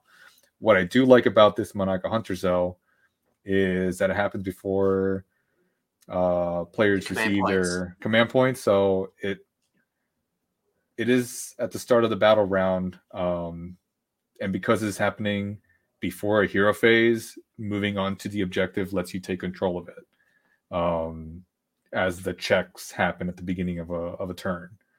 So I do really like that ability of just making your opponent really come back to a unit if he took that objective. I want to pause for a second because this is a little technical and a little bit gamey for people who are like, how does this actually work in theory, right? So at the start of the battle round, each player receives a starting command. And before they receive their command points, you can move up to D3 friendly Godseeker units that are more than 3 inches, so basically not in combat. You can move them D6 inches. You roll it separately for each of those units. Yeah. Now, those units must finish more than 3 inches, so you can't move them outside of combat, inside of combat. Can't do that. So I can move, basically, up to D3 models, D6 inches. Okay, it sounds okay, but when you put it into practice, what does it mean, Edgar? So, give me some real tangible examples of what you could use this for. Very first, in shooting versus shooting matchups, or where your opponent is bringing some threats and you may not know if you're going to get priority, you can really measure out your units and all your good stuff, find out what their threat ranges are, and if you're going to get priority in the turn, move closer to where your units will have the most impact. Screen a little bit better. If you feel like you may have baited your opponent into an area, it's like, hey, you thought you took the first round to potentially take advantage of this opening, but now this free redeploy at the start of the round is just going to let me move and kind of cover that up, and just kind of reposition, since Age of Sigmar really lives on that movement and positioning aspect. This sub faction really just gives you that extra bit of movement. Of course, not into combat or anything like crazy like Corn, but just keeping those thoughts in your opponent's head is like, all right, I will need to deal with some movement here. It could just be an inch, it's a bit of a gamble, or it could be a massive 6 that just rotates into changing the aspect of the game and just potentially making your opponent waste a turn with this new unit that just kind of moved into place.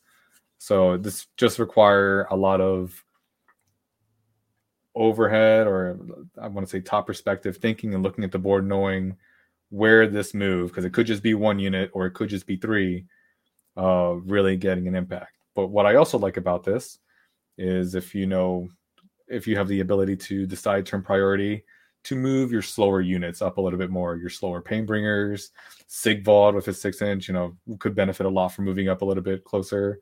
Slangor as well, like cavalry, anything would really benefit from getting into a better position to make a better strike, hit somewhere better where a euphoric killer's ability might actually get them close to a unit that you want to get to.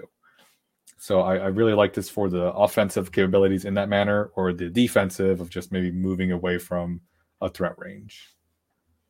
So, like, there's so much that I think about with this rule. I could move a unit onto cover for extra save. I could move a hero onto mystical or arcane terrain to get the 6-up ward or the +1 to casting. I could move onto an objective. I could move off an objective. I could move in line of sight blocking or get towards a garrison. I could move closer to the enemy to make a charge easier, or I could move backwards to avoid them, and that would obviously come into shooting. I could move something into unbind range. I could get them out of casting range. Like, there's so much interplay here that you could possibly do. You could put more models onto an objective to contest. I think not the Mirmadish, the Painbringers. Is one of them, like, they count more on objective in enemy territory, I think it is. Like, I don't think we have that. I think it's the +1 to saves in enemy territory you're thinking of on the Painbringers. Yeah, I remember there was something. But, like, long story short, like, there's so many little interplays that you could use this for. You could make you do that plus a redeploy, like, later on, or you get them in range of a command ability. Like, if you're out of range to do a rally from your general or whatever, like, now you are. Like, there's just so many things you can do, which basically, like, it's not just movement, it's what the movement can do for you. Absolutely. And your opponent may be thinking, hey, I have unbind range, or my 18-inch range spell can hit this target as deployment is happening. Not so much. Oh, we're out of there. So a lot of potential opportunities open up with this type of ability, and moving into these type of abilities, especially if maybe a terrain arcane ability is just outside of your deployment zone or where you want it to deploy, and just move right closer to it, get the benefit. Hell, you could move on to damn terrain, and now you can take +1 to hit by taking D3 mortal wounds. Like, cool, there's another way. Like, there's so many things you could possibly do. Anyway, there's my TED talk. Just there's a couple of ideas on how you can use Manacle Hunters. What are the command traits, artifact, and spells that you would choose, or at least your priority ones? So this is the sub-faction that really spoils us for choice, and I think, unlike the other sub-factions, brings a lot to the table with what kind of list you want to build for the command traits that are offered here. So once again, just kind of looking at the Speed Chaser real quick, for that Thundering Cavalcade, fishing for a bigger charge to make use of those 4-ups based on what you roll to do some mortal wounds on whatever that general charge is going to be fantastic. I don't think this combines with the Tuscum because it's just one that goes off. So just to make that put that clarification out there. But can I just say one thing about Thundering Cavalcade that we didn't talk about? Okay. When you try just for anyone who may not have connected this dot, when you use a command point to re-roll a charge, you can't do it on anyone else. Like, it's one unit in that phase. You now can do it on everyone. So now even any charge, and obviously wholly within 12 inches of Godseeker Hero, Yep. I get that. But it means you can re-roll so many of your charges, get more of them into combat, trigger off those mortal wounds on 6s when you're on 24 Revel in Depravity, let alone any of the other abilities we've spoken about. Some good stuff in there. Yeah, that's more command point save. We're not generating crazy amounts like Pretenders here, so this is saving us for that all-out defense, all-out attack, or Inspiring Presence we might need later in the turn. Or some of those risky charges, like the ones that are like 9 out, 12 out, the ones that you summon and you're now outside of 9. You've now got a better chance to get them in combat because you're getting more opportunities to roll. Absolutely. And once again, like at the beginning, Sigvald really loves this and is going to want to fish for a higher charge just for free. So I was like, why not? But yes, it's a very hard choice for me here on what to pick. And when it comes to the command traits, we are able to build a really good Keeper of Secrets out of this one with the Hunter Supreme, with having that additional attack on the charge, making it so that a unit can't pile into the Keeper, or can't pile in at all. If we want to charge it with 2 units, kind of tag them on edges and then just prevent as much fallback on ourselves. But a really good Keeper of Secrets can be built in this Godseekers faction. An idea that has been tossing around my mind for anyone trying to run Demonettes into the fray on a Vice Leader is actually kind of interesting. With having that strike first and then letting Demonettes fight in as well with that similar rules as to the Chaos Lord, without needing the bodyguard battalion or the Storm bodyguard.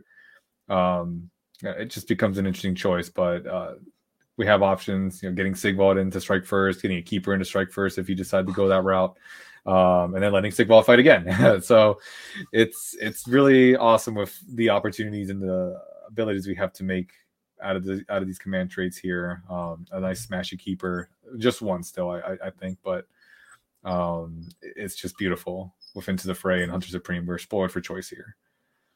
Sigvald wouldn't. Obviously, Sigvald's a named character, so you can't give him a command trait for obvious reasons. Correct. So Sigvald would just get the strike first from charging, but now if you have Sigvald in here benefiting from the movement, he is just going to move in with the Keeper. Keeper will strike first. Sigvald will strike first. Keeper will then let Sigvald fight again, and he activates as your first normal activation, and then fights again. I just wanted to make the connection in case anyone thought about trying to add Into the Fray onto Sigvald and then trying to work out why that was an error or illegal. No, we're just calling out a War Scroll ability. Anyway, Artifacts of Power. I think I don't know. For me, Cameo of the Dark Prince is the one that I like, but I always hate once per battle abilities. It kind of always grinds my gears. Well, being able to issue free commands on a turn you think you might need it, but ultimately the strategies can really, lean into the other 2 artifacts. The nice thing about Cameo, and I used to use it a lot in the old Godseekers just for a command point and to throw it into the Fane, becomes a nice little use for this one-use artifact. I imagine, though, the third one is the one that you're going to like. Like when you add that to the Keeper with Hunter, surely it's Girdle, right? It's Girdle? Yeah. I'm surprised you on this one, but I want to build onto what you just mentioned there. For anyone wanting to build a good Keeper, your Hunter Supreme or Into the Fray Keeper, Girdle's going to be the way to go on that Keeper, letting it fly, pile in 6 for anyone that missed that from our old books. It's something that makes a Keeper a little spicy and potentially avoid a nasty Unleash Hell and get into some Sentinels after. What I like about this is I believe you can just run and still just be eligible to fight like zombies, right? Bearer can fly. In addition, the bearer is eligible to fight. You can run. So it's like zombies and Sisters of Slaughter. The other one, just to call out in case we don't get to it, is you can avoid monstrous rampages. So you get yourself outside of, like, let's say you put yourself in 4. Can't monstrous rampage you, then you pile in and then you slap them good. So it's another way to leverage that, because and for anyone who doesn't know how this all works, you can still run and you're not charging, right? So, there's no run and charge ability in this particular area, but you are eligible to pile in if you're within 6 inches. So if you use a command point to go 6, or if you make the normal run roll, as long as you end that move within 6 inches, you will be eligible to pile in when you are through the activation process in combat. So that's how that works if you are unfamiliar. Mm-hmm. Well, what I've been seeing and that I kind of wanted to bring up and potentially surprise you with is this Threnody voice box, which even though it's a once per battle, I really do like this. And I wasn't using it on a Keeper Seekers, just other heroes that are playing a little cagey. You're bringing your Lord of Pain or something a hero that wants to be up in the front. You're eventually going to get charged and you're going to go into melee with some units. Got a chance to explore this. My opponent brought Nihon, and so I was like, this is the artifact that I wanted to try out today, and it actually was pretty great. On the charge, Blade Guys now being near the unit with this artifact, or unfortunately now not getting as much output, or big blocks of infantry, even though it's once per game, it's very critical and adds a good swing to the game. That's then letting my Painbringers, Twin Souls, anything have staying power and reduce attacks in another method. I did really like the Threnody voice box. It's just something my opponent had to keep in mind when trying to charge into my castle or into my units that are just kind of hunkered in an objective. I do lean a lot into the girdle when it comes to the Keeper build, but the Threnody voice box surprised me a lot, and I really like this. Is just another thought your opponent has to keep, kind of like a pseudo crown. Like, it doesn't get to that point, but as a once per game thing, it's just it can swing the tide of the entire game on a unit or multiple units because it affects everything within that range for that whole turn. Yeah. But it's only 6. I think that's my thing with the voice box. Mm-hmm. It's only 6-inch range. Obviously, if you put it on a bigger base model, you get more value from it. For me, sure. Girdle is the one that I would go, then voice box. Cameo is nice, but when you look at some of the other things, that you're getting more command points through other areas anyway. Like, you might not need the extra command, especially your once per game. Hell, I forget about the Warlord command like 90% of the time. So, I don't even think I need the cameo, but. I'll take it. I'll take the voice box. I can see maybe for me. Yeah, okay, I'll give it to you. Very good. It's all right, but it's just the 6 inches for me. It's just like. Well, usually when you're hunkering on an objective, that's where I've seen it come to play, and it's like, come try and threaten this objective from me. It's you're gonna hit like a wet noodle. You have your other debuffs, the -1 to hit from Toe of Depravity, and now you're -1 to your attacks on bigger units. It surprised me a lot, and it's something that I would really consider as a second artifact if I was taking something and not building a keeper. Second artifact, I agree with you there. Yeah, but my first would probably be the Girdle. Anyway, we're both good artifacts. Like, you pick whatever works for you. Girdle for me, like, I just love 6-inch pile in. It's and it allows so many tricks. The threat to the Girdle, though, is that, of course, the enemy can redeploy away from you. But what if we had a spell to prevent that? Let's look at this spell. Nice segue. Yeah. What's in this scroll? What about this Progeny of Damnation we have here? Cast on a 5 and targeting a hero.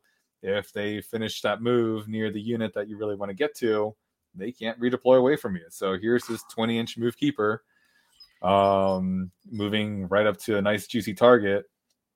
Doesn't need to be affected by that monster's action, as you mentioned. Very good pointer there. Doesn't risk Unleash Hell or any other those abilities in the charge phase. We're just going to move right in and do some damage.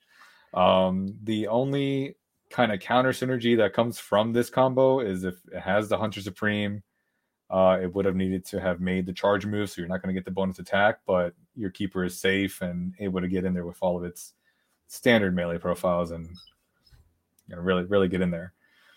Who cares about stopping a redeploy when you can do a 3d6 charge with the Pass of the Dark Prince? Mm-hmm. You're like, cool. I mean, maybe my redeploys are mostly trash, right? Like redeploy 1 or 2, and it doesn't matter. But like, let's go 3d6, baby, and I can reroll that charge. So in this case, what I would probably consider here is with that Speed Chaser on another hero, and really get those extra mortar wounds and really juice it up. The sad thing about this spell is that it doesn't extend your eligible distance to declare the charge. You still have to be within 12, but can roll that 3d6 to really guarantee your chance of getting in there. and reroll it for free with Thundering Cavalcade. Yeah. I think that's the sweet combination, right? 3d6 charge, 12 inches. I can re-roll it using the Thunderous Cavalcade. Yeah, and then Slothful Stupors, all right, but like it's a higher casting value. And the other two just sing to me. The other one's like, yeah, if I got a third caster, yeah, maybe. Casting value 5, casting value 5. The problem with Slothful, of course, is at 7. If you're bringing it on something, probably on the Contorted Epitome, if it's in your list, just to really try and get up to that 7. But can really just take a unit out of the game for a round while this spell is up if it does manage to land, and then just stay a certain amount of distance away so that it never can charge you, can never get into threat range. You just ignore it. Another element of control. Take out, just not allow a Thankful, for example, to get into your block of infantry to use those braziers in, or just have Archeon floating around if this lands. I like the spell, but the other two really fit into the other combinations of being very aggressive, using your keeper or your big hero to really get in there. About pass, though, as well, it only affects the caster, so we are unfortunately not able to give it to someone else. So we can't give Sigvald the 3d6 charge off of this. No, but that's where the Coalition War Shrine comes in. So now you can get two.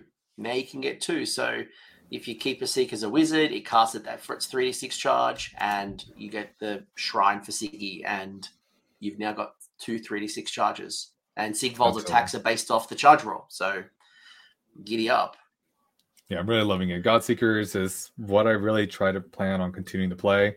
It's the faction that I played before the most often when we had that +1 to charge from it. But rerolls, I think, for the whole army, as long as they're within the hero range, it's really going to work out. So just make sure you're measuring and make everything's within the range of the hero, and we're going to be good. That's the one that really sings to me. I think Godseekers is the play style that I would enjoy. Just looking at the different things, not just the command traits, but the battle traits, the artifacts, the spells.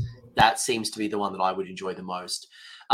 Speaking of enjoyment, you got the Lord of Hubris, and we already kind of gave you a little bit of insight in regards to the you first, I insist, and then yeet out if you use that little combination.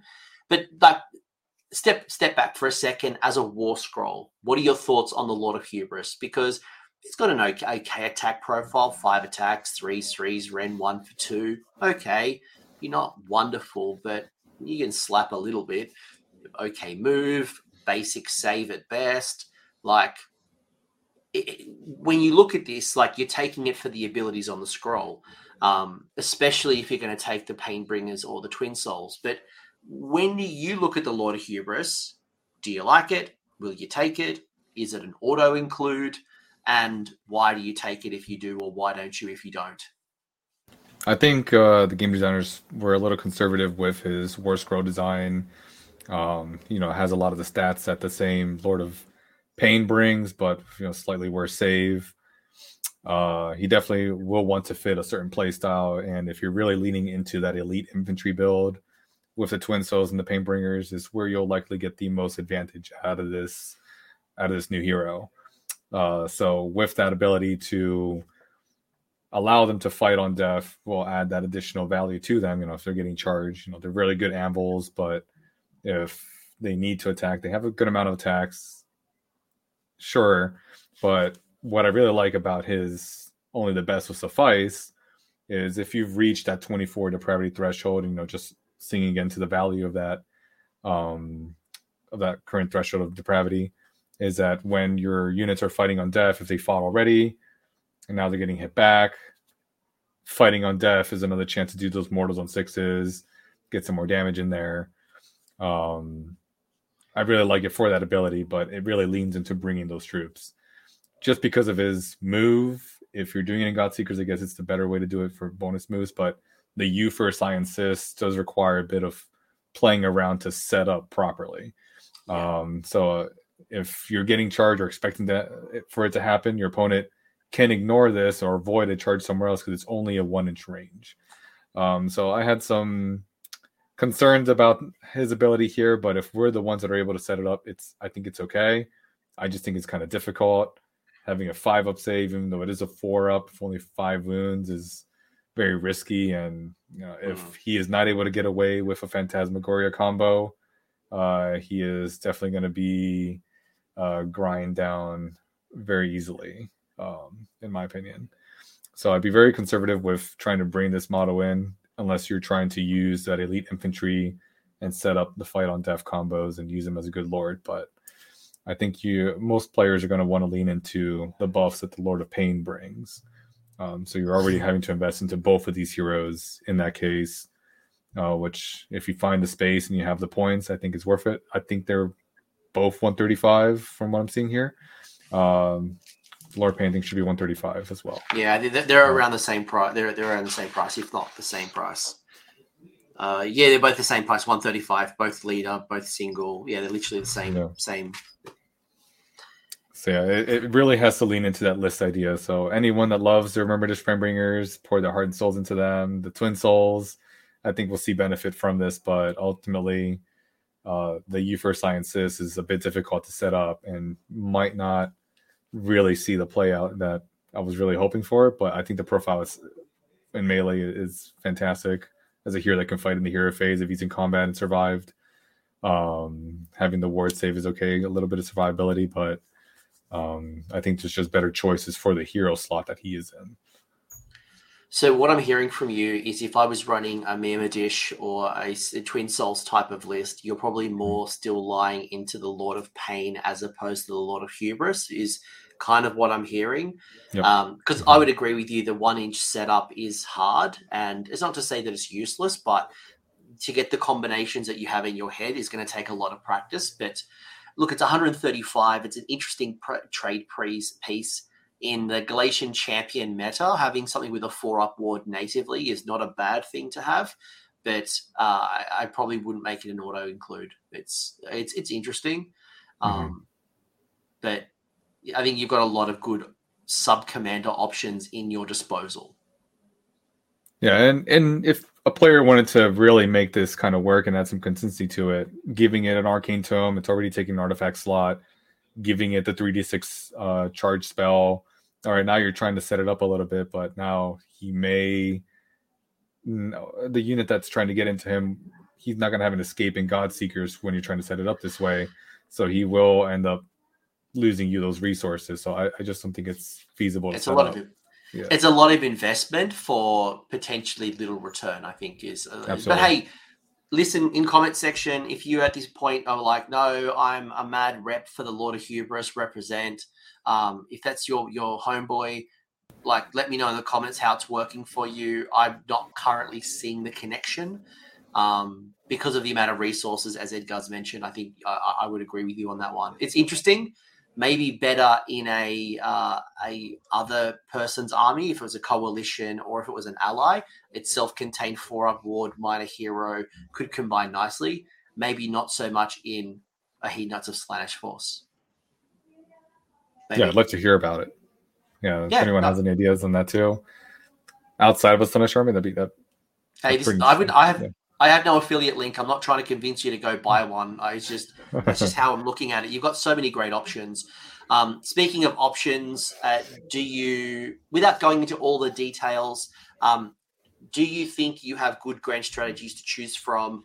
And if you were to pick one from this list, which is the one that you like better, or will be the one you pick? All right. So this is very awesome. Or if you like Khorne. If you like Khorne and you don't have any good ones, then just say, no, I'll stick to the General's Handbook. Oh, no, we absolutely have some really good ones here. Some that just do not require any interaction from your opponent. They cannot stop it, in particular when it comes to Selfish Desire. I really see that one being very popular with especially folks that don't want to bring a summoning pool and just want to really put all the eggs in the basket of the army they're playing. You just start your game off with 3 points. Fantastic. You're not going to summon anything. Beautiful. We're on the right track. Selfish Desire, I think, is a really good pick in this case. And in the case that you do need to summon something and forego the 3 points of the Grand Strat, you have that option. But it's given. It's yours. Starting the leg up with the 3 extra points. A close second that I could see coming in here would be the Glutton for Depravity, having 36 or more unspent depravity points. But an opponent can interact with that, deny you all your temptation dice, and make it a little bit difficult with the euphoric killers to get to. But I think it would be the next one to get to as well. And again, if you're at 36 and need to summon, you then have to decide, okay, do I need the 3 points in the grand strat, or do I just summon immediately? But you don't start with it immediately and have to work a little bit to get it. But I do like this Selfish Desire and the Glutton for Depravity ones from this list. Very easy. Yeah, I agree. Arch Tempter could be all right. Where's that? You got a tempt unit. No, it's the same enemy unit. No, that's bad. No. Yeah, it's hard to set up. The same. Yeah, the same enemy unit. No. Coveted Riches also requires a lot of work. I think it's not going to make it. I think we had this one before, but it was never taken. And the battle tactics, where do we stand? Do you think we got a couple of good ones? Actually, maybe a better question first off is turn 1 is always a difficult battle tactic to score because we don't have those auto include ones that we used to have in the last book. Are there ones that stand out to you early game, and are there ones that stand out to you more than others?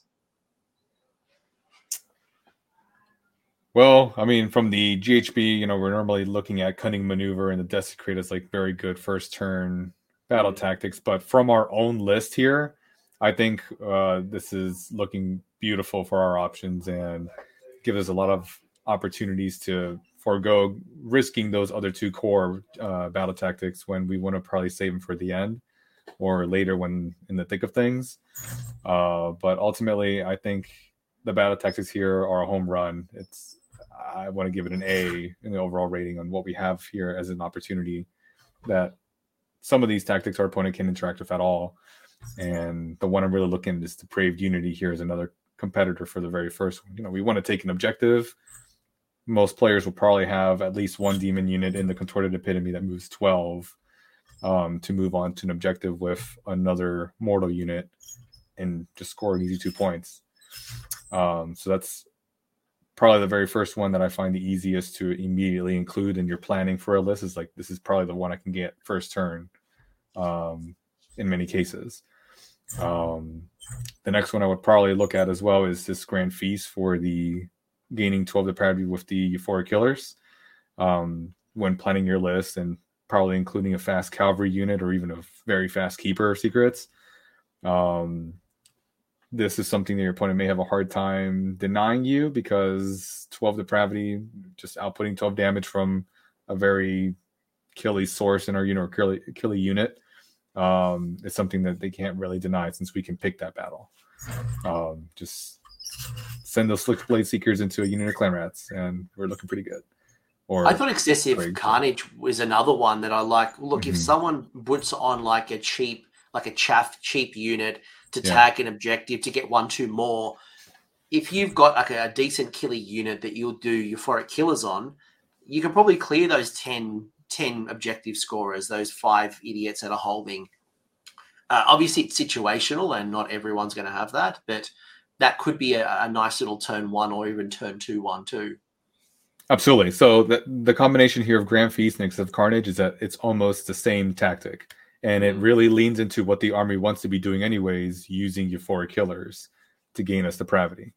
One of them puts a hard count, of course, in Grand Feast, but then Excessive Carnage, if it's a unit that has less than ideal or less than an amount of, I want to say this, less wounds than what we would ideally want to gain some depravity. Like if it's just a leftover unit of a battle line, like 2 Liberators, and there's a better unit that's juicier for Euphoric Killers on the other side, you're kind of foregoing those depravity points to get this battle tactic, which works out. You're getting the 2 points for the game to overall win the match, but now you're potentially losing Euphoric Killers as a decent target. So it definitely comes down to the circumstances. You have 2 different battle tactics that essentially want to do the same thing. It's definitely a win in our book as giving us those options. But then I also like Death by 1,000 Cuts, since we're probably going to bring shooting, put a couple shots into the same unit, and that's a free 2 points. Really, really love that. Use this a lot in the last book as well. So I'm glad it carried over. And what I see with Enrapturing Blur, it's essentially another this one's mine, but any unit can do it since you just pick that hero that's taking no wounds, and you just got to take the hero before it gets a chance to activate in the combat phase. So I really like this one as well. If you find the hero out there that tried to be a little aggressive, maybe a Grey Seer that teleported up the board, or a hero that just set an objective, especially on like battle plans like Twists and Turns, maybe that just was holding it by himself. Just run someone up there and take Enrapturing Blur here. Even Depraved Unity, when you think about it, right? Pick an objective you don't control, and as long as you have one friendly mortal and one friendly demon unit contesting, like you could just not deploy on a home objective, then move 2 people on, boom, you score it. Assuming you've obviously got at least one mortal and one demon. If you have none, if you don't have one or the other, then you can't do it. But that straight away is just don't deploy on your home objective. Turn 1, move them on, you score it. You're laughing. Yep. I was always struggling in some battle plans to figure out what I can do. So this is absolutely a very good call out and leaves it absolutely open to us to just have a very easy first turn battle tactic and save Desecrator Cunning for later. Yeah, I always try to save Desecrate till like round 5, right? Because when things are dead or almost dead, I want to have something available up my sleeve as a last resort. I always try to have like something that isn't turn 1 Desecrate. A couple of these are great options depending on if your opponent goes first, if you go first, who moves up and how they move up. And I guess it kind of shows you that you shouldn't always just be melee. Having a couple of shooting units are going to be beneficial. And this is a perfect segue to let's talk about your 2 lists because you have submitted 2 lists. One list is an Invaders list. It's Glutton for Depravity as the grand strat. You got the Keeper of Secrets, General, Best of the Best, Shining Ages, and the Flaming Weapon. No surprise to see Flaming Weapon on a Keeper of Secrets. I was wondering if you're going to talk about that because I'm like, we haven't spoken about Flaming Weapon yet. Contorted Epitome with the icon of Infinite Excess, Lash of Slaanesh, and Tunnel Master being a General's Handbook Season 2 ability. If you're watching this in the future. The Mask, you've got the Lord of Pain with the Arcane Tome and Lash of Slaanesh. So curious to find out why you've gone 2 of the same spell down the track. You've then got 3 units of Blitzbarb Archers, a unit of Blitzbarb Seekers, 2 units of Slickblade Seekers, and the Mesmerizing Mirror coming in at 1975, wrapped up in a little command entourage in Magnificent, Battle Regiment, and Galatian Sharpshooters. Whew. How does this work? What does it do? What's the combinations? Give me a bit of a feel of this particular list. All right. So ultimately, you see the mask in here, and you see how many battalions we're bringing here. So we're going pretty high drop with this one. But starting first with your deployment and everything, the mask being able to perform that deep strike 3 inches away at the start of the battle before we decide priority puts some decisions in our opponent's mind as to whether they want to deal with this mask first or give the turn away and allow us to do all of our shenanigans with this mask maybe being near an important unit. But in Invaders, of course, all of these units will be generals and have very good coverage around the battlefield. You see the artifact here being the icon of Infinite Excess. The whole goal of this army is to really create some lanes and set up a good turn to send in a lot of the units, be it some of the Slick Blades or this Keeper Secrets with some extra attacks, having best of the best. But once again, you may see that there's 3 non-unique heroes in here. So the Keeper being able to use the Escalating Havoc to add an additional command trait in that Hurler of Obscenities is going to give it that opportunity to let other non-unique heroes copy it on that roll of a 2+. So now we have 3 units that could potentially hand out 3 -1 saves that these units can then go into and really kind of deal with. I lean a little bit into the shooting here. So we have that -1 to save ability with these Blitzbarb Seekers, which I think are going to be an auto take in a lot of folks' lists. There's some matchups where they might not do anything, such as Nighthaunt, but ultimately versus everyone else, getting some shots in there with these poisoned arrows to do that -1 to save is going to affect them for the rest of the turn, and allow these other Bliss Barb archers to kind of pile on top. Having the Lord of Pain in here and having it be a general opens us up to potentially adding in Twin Souls or a unit of Painbringers if you want a different mortal unit. Hellstriders could also work here, but I like the archers as a nice way to tear up a screen and then let these units that now have the hurler, fast slick blades get into whatever the screens we're trying to protect. So Keeper Secrets of Best of the Best will get that +1 to attacks if it's near another one of our units or another one of our heroes or an enemy hero. And then if the timing is looking good based on the circumstances, pop the Icon of Infinitive Access for an extra attack on all of our units from the Epitome. So Keeper now has 6 sword attacks, 4 claw attacks, and we have the Flaming Weapon on here, which, giving it to the sword, is going to increase the damage output on that Keeper very significantly. Had a nice little case where I took this list up against some KO. KO moved up the board, did some shooting to me. It was very good. Really targeted those archers, but on the pop back, the Contorted Epitome in this case managed to make its charge in first and kind of use its ability to shut off commands to protect from Unleash Hell, send in the Keeper against an Ironclad, and then do significant damage since they both had the Hurler, giving it a -2 to saves, roaring, all that good stuff. And then Mesmerizing Mirror is in here as like another source of depravity generation that you kind of hinted to at the beginning of our conversation. It's a great fallback. Like I would probably run the Mesmerizing Mirror, especially again as people are waking up to not accepting your dice. I do want to loop back quickly to the mask, because one thing that I really like now is that you can, after deployment, but before the first battle round begins, remove the mask from the battlefield and set it up in enemy territory so long as it's outside of 3 inches.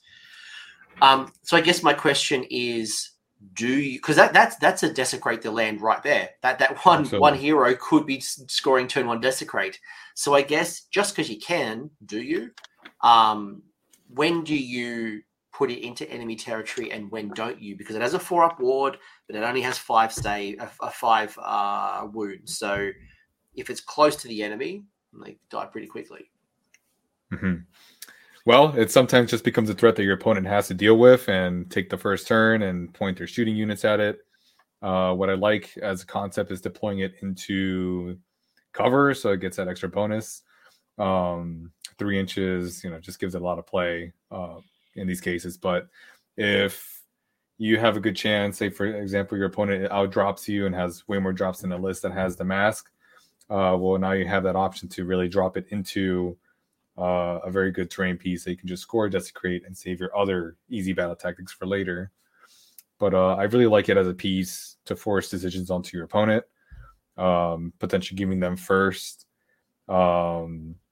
having them deal with the mask. In this case, if your opponent is playing something that has Mighty Destroyers, just turn that off with this mask, deploying right in front of them, giving you a little bit of protection for a turn and letting things just kind of smooth easy. Because with this list, it really is building towards a pretty powerful push for 1 turn with the Keeper Secrets and the Slick Blades.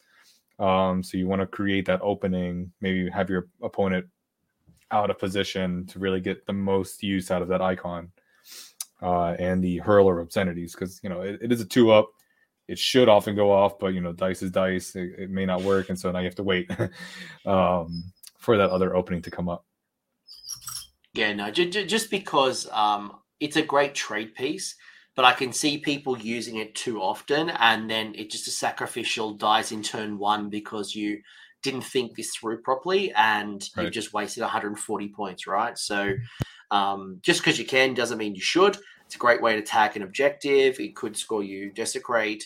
It could do other things, but just because you can doesn't mean you should. Mm-hmm. Well, yeah, there's a lot of play, a lot of thought, a lot of decisions we have to make on our own, and coming to the table with a plan, with that battle tactic is just going to be good. But I really like it for those destruction matchups and just trying to block something off, turn off that Mighty Destroyers, and just see how that plays out. But always look for cover. She does have a 5-up save, I believe. 5. Yeah, so you definitely want to keep it in a good spot where your opponent may not immediately kill it. I had it survive a couple of heroes that charged into it, and it was pretty cool because on my turn it healed up and was able to just keep the party going on her side. But So yeah, this, go ahead.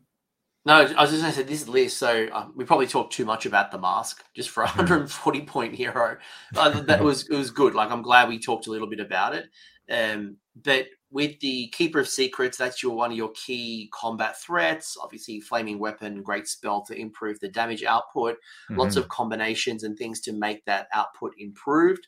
The Blitzbarb Archers using its special attack to kind of bring down saves, get some damage as well, as you've said, around trying to generate some of the temptation dice. And then your Slick Blades also do a bit of combat, and your Mirror is also generating depravity.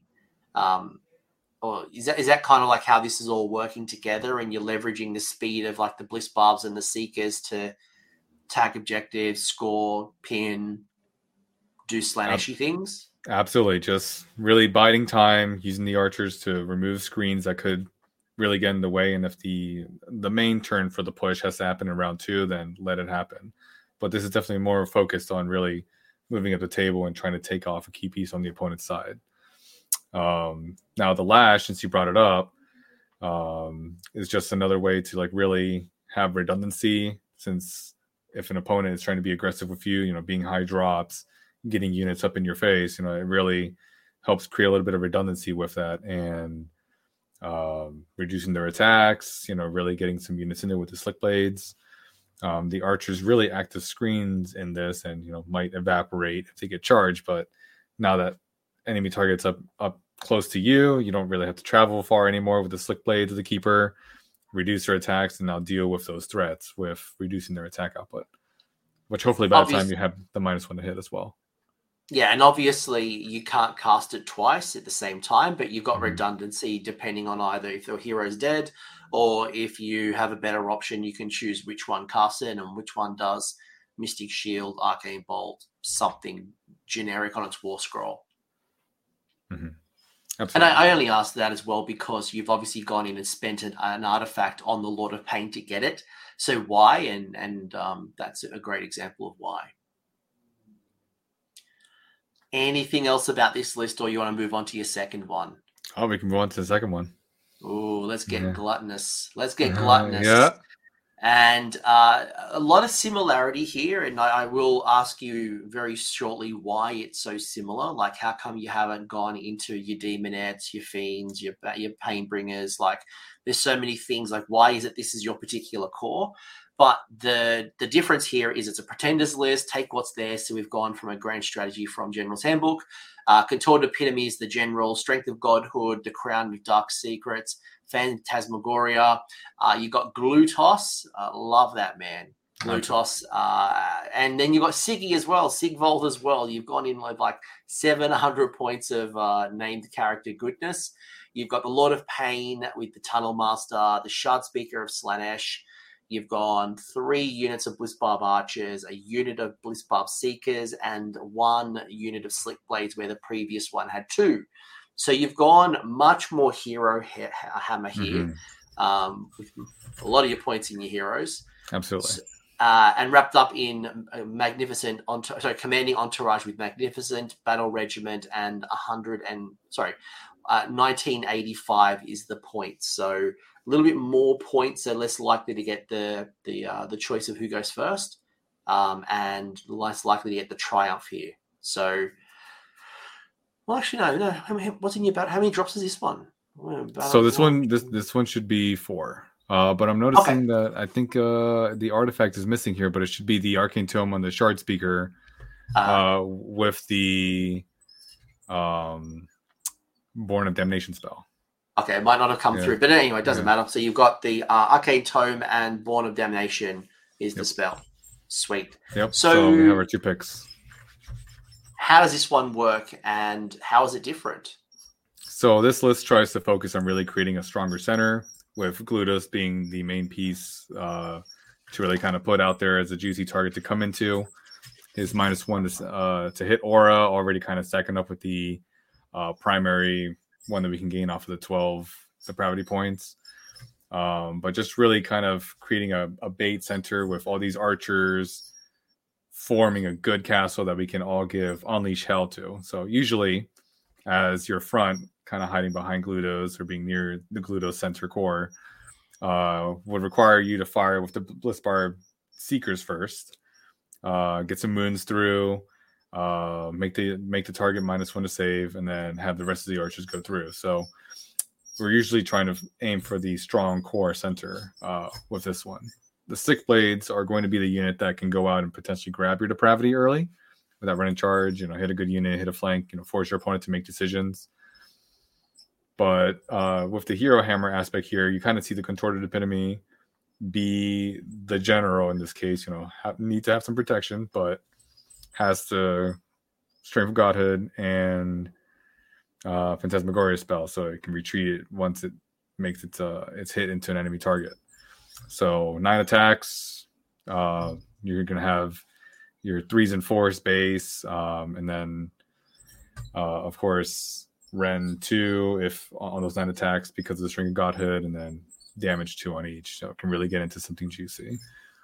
I've tinkered around with Flaming Weapon on the Contorted Epitome as well if you really wanted to get really nasty with it. The massive move, getting out there, now it's a big piece that can just really slam into an opponent's shooting unit, shut off the Unleash Hell, and do a lot of damage to it.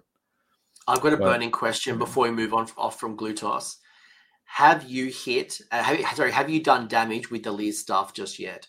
Like 12-inch range, 1 attack, 2s and 2s, no Ren for 6 damage. Like, I just want to see you attack a hero and you pop that minor hero with 1 attack, but it's such a casino gamble there. I've unfortunately only been able to launch this into some chaff units because, obviously there's no Ren, but that's why the Shard Speakers here, the Blissbar Seekers are here. It's like, oh, now that attack might have some Rend by reducing the saves on the enemy units. So, it's really stacking on some additional units that can bring the save stripping sort of item to the list with that Shard Speaker. So, really wanted to build around her utility.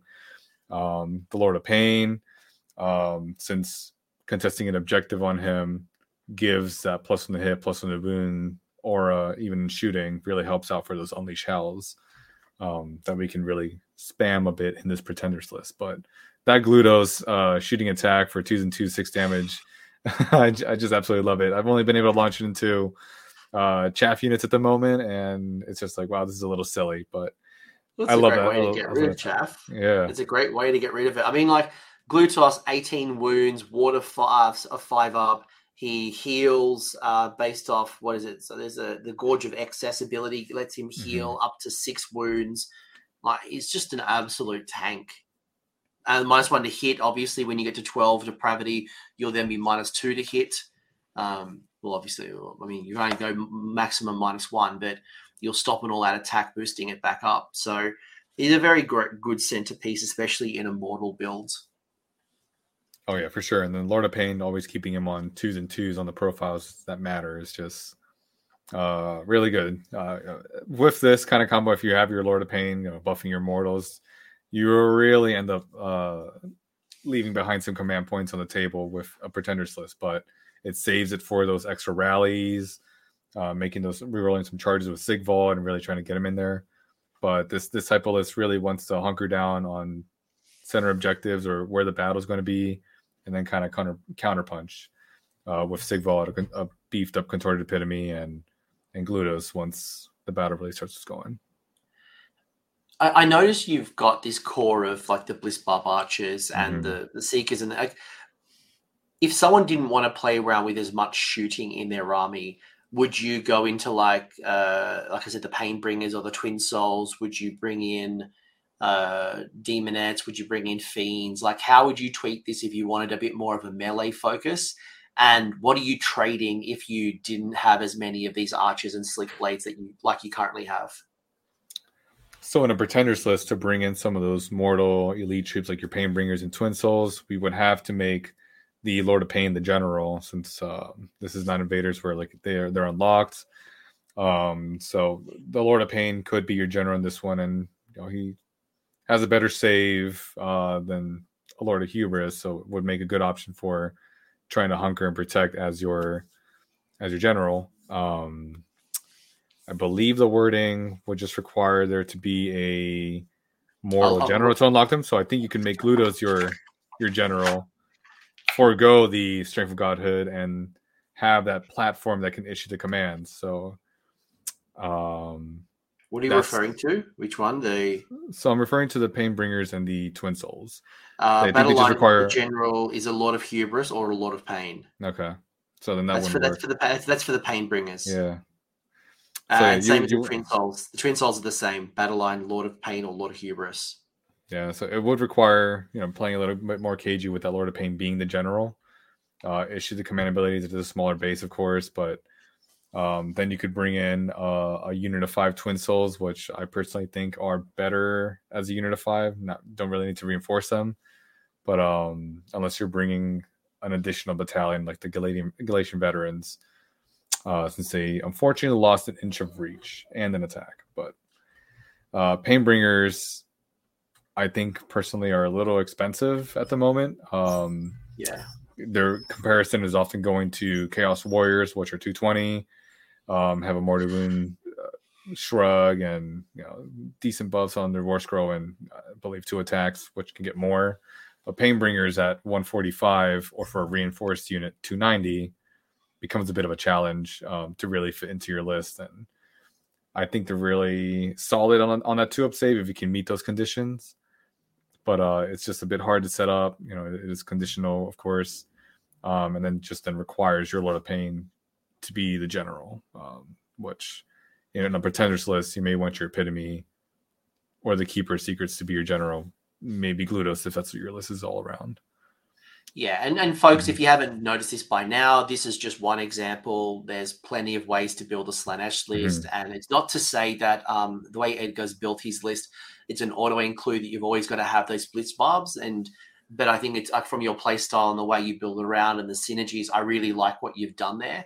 Like if you wanted to bring in some Hellstriders, you probably could, and that would theme up with the cavalry, but you'd obviously lose a few things. And, there's some changes with like the charge on the Hellstriders with the claw spears, and there's some interesting changes in there. I guess it depends on how do you win. And I think you've just evidently told us a few times you like a strong core, and the rest of the army kind of works with that strong core. Yeah, and the archers kind of also help with a little bit of that opportunity to offer the temptation dice, since now you have that extra spreading the love with these eras and having your opponent really make the decision of whether or not they want the DT mortals or to give you some ramped up depravity. Yeah, that's really key, and I like that, because how do you offer some of the depravity in turn 1? We talked about it. Even just having some shooting is a great way to just bring that in a lot earlier than you normally would. Is there any endless spells that I know you've only got like Mesmerizing Mirror in one of them? Are there other endless spells, even like the universal ones, that might work for a Slaanesh? Whether it's, we talked earlier about Gnashing Jaws and the reducing of movement. Any other things that you think kind of synergize quite nicely with you? Well, Glutos and the Slothful Super Spell really are going to enjoy those Gnashing Jaws. The Purple Sun, with all of our abilities to reduce saves being cast by an Epitome, is also a pretty good pick. Those archers, if you have Bliss Barb Seekers, are now potentially Ren 3 if that sun is placed in a good spot.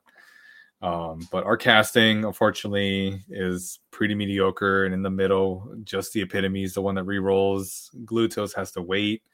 Otherwise, we have to be pretty honest, and you're kind of bringing an endless spell that your opponent could potentially easily deny you. But I do like the Dreadful Visage from Slaanesh.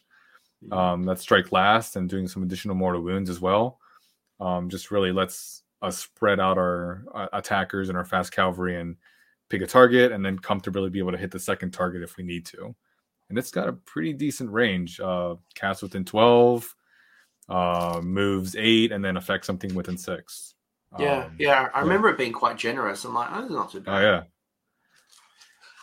Not bad at all. I really like that option. Our army is pointed a little bit high, in my opinion, and if we ever see some drops, could probably fit some more. I think we have room for one endless spell most of the time in our book. Yeah, I do agree with you that there are some things where it's just like it's a little bit like you could shave like 10 or 20 points off certain things, and Mhm. collectively you'd have a little bit more. It's not aggressively overpointed, but there are some things like when I looked at Glutos, I'm like, are you still 480? Like, yeah, you couldn't be at the 420 that you used to, like maybe 460, but we're splitting hairs at this point. But it's good to see you weren't overly kind of pointed. Just bring down a little. Yeah, we could see some shavings in the future. Maybe some battle scrolls, I think, coming up Probably this not the year. Maybe Battle drop. Scroll. Maybe the Yeah, next General's yeah, Handbook in June, July. Maybe yeah. this Battle Scroll. Let's not paint too much optimism for our Slaanesh people. Oh, I'm not talking about this one. Just in the future. Like if we get some drops Yeah, there, I would like to see a little bit of yeah. shaving at some point. I've got a couple of final questions, and we'll bring it home. All right. Oh yeah. I know it's getting a little bit late. I appreciate this talk. 2.5 hours. It's been really good, and we haven't even gotten into the weeds of the War Scrolls. And Mm-hmm. I don't think we need to. I think it comes down to what's the theme of your army. How do you want to win? What are you building around? Are you summoning? Are you trying to get the most and get mortal wounds? Are you trying to like? How do you want to build your list? And I love that you've got so many great options. You talked about bringing in certain things from Slaves to Darkness and from Beasts of Chaos. There's a lot of great things that you can tap into that works for you. But how do you win with Slaanesh? Given how tricksy it is, how fragile it can be, how movement is such a critical piece to your game, how do you win? All right. So what I have noticed a lot in some of the games is the army really wins by neutralizing or debuffing the opponent's main units and main core to really buy time for our depravity to kick in, to remove those key pieces and be very surgical.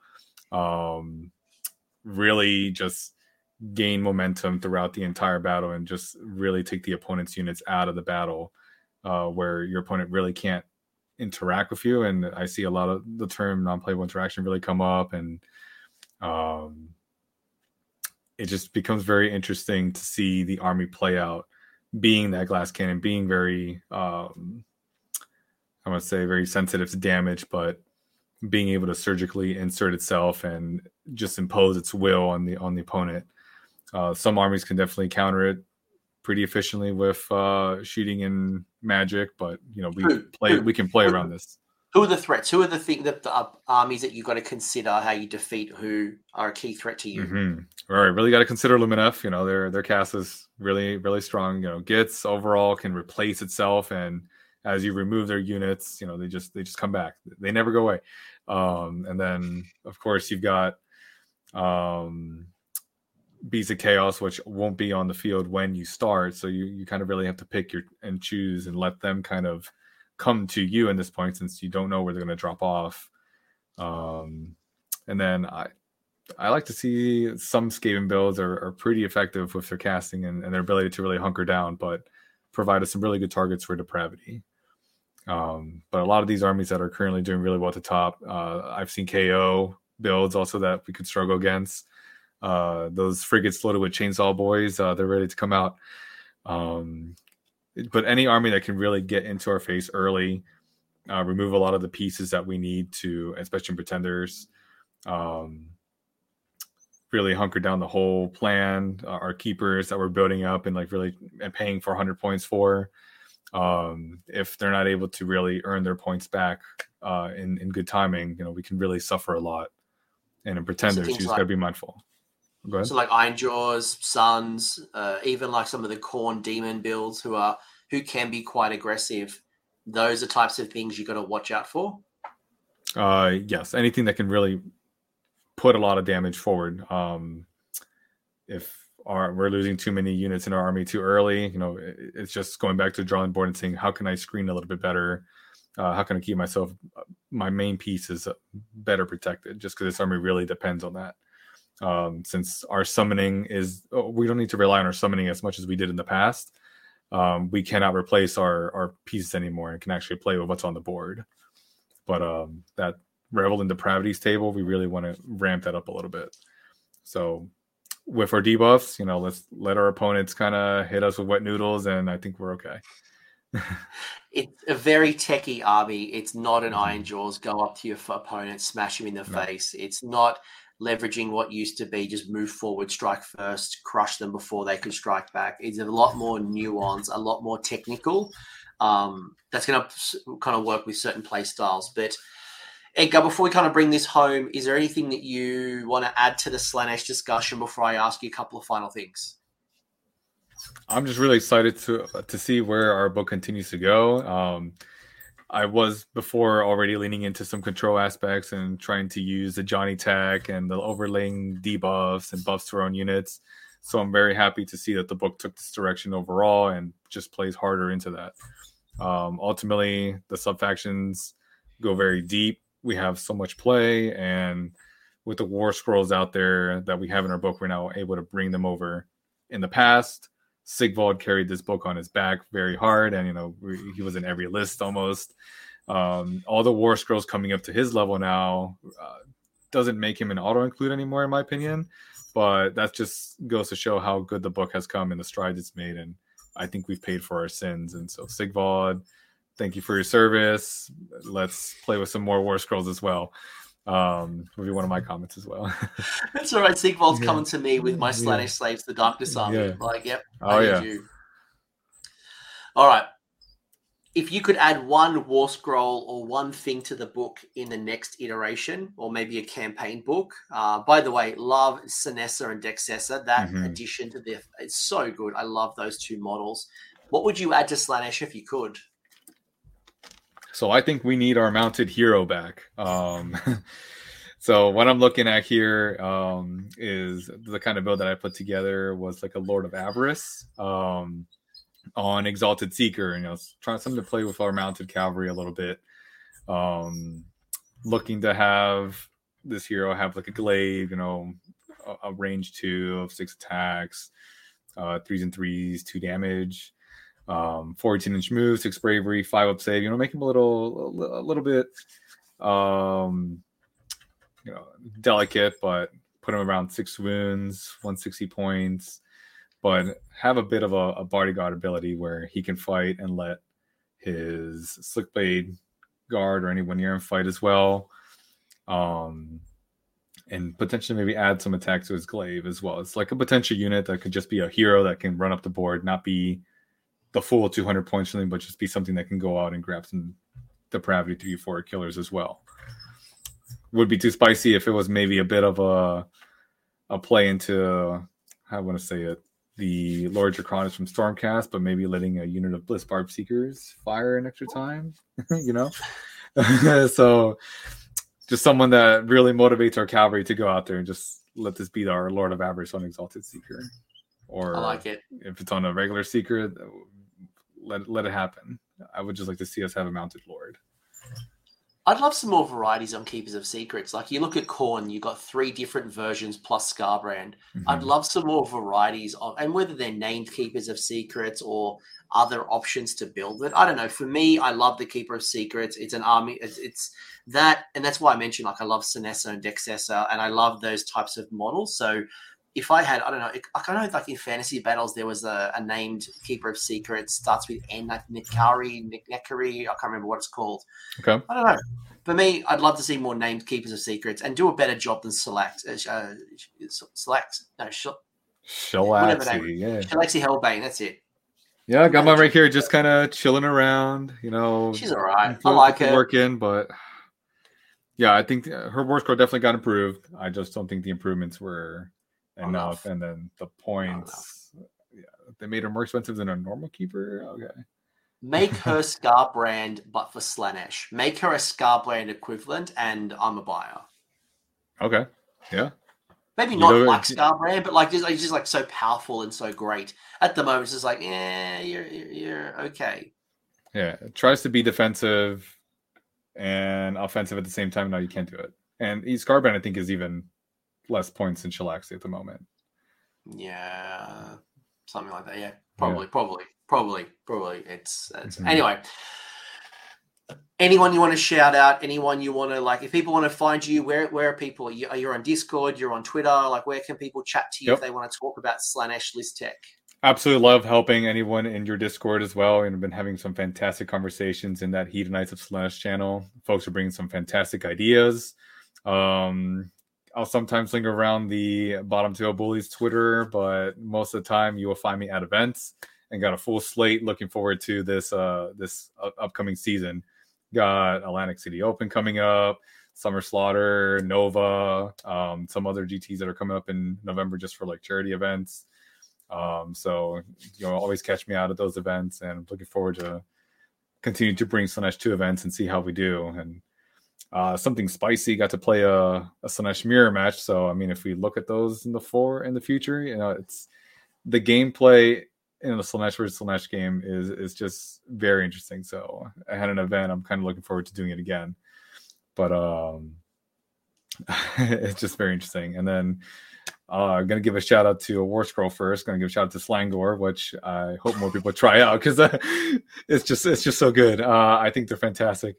But it's funny you say that because when I did my Beasts of Chaos review and then I did it again here, I'm like, did Slangor get a glow up? And like, I wanted to say yes, and I did. I put myself out. Okay. I said, look, I think Slangor are the best they've ever done. They've had a glow up, and I'm like, I'm pretty sure I'm going to get blown back, and people are going to go, they're still rubbish. And I'm surprised that we've got some converts. I'm glad when I like them. I like, one, they're a cool model, but two, they've actually now got some play. And if it's ever going to be a time that Slangor do well, it has to be now. Like, this is their birthday. It's their time. Yep. It is absolutely. Today had some extra matches, and there was 4 total Slaanesh players in our group. And we're like, hey, let's just mount up a massive battle here. Had some converts to the army. Saw Slangor firsthand. They're like, oh, we got to go out and get some. But yeah, ultimately, looking forward to see what our gaming club does, and again, over here on the East Coast, we have a fantastic club scene. So shout out to the Battletome Bullies. Shout out to Matt Obringer, my battle buddy that we travel to events at. So you always catch us at these giant GTs. So looking forward to it and to meeting more folks from the community. Now that, Slaanesh and Korn are up there and can really do some good stuff. But in particular, we don't have to jump through all these hoops, like I mentioned earlier, and potentially still suffer. We can actually put a game together and offer our opponent treats and temptation dice. I tell you what I saw recently. Actually, it was kind of a little conversation I was having on Twitter.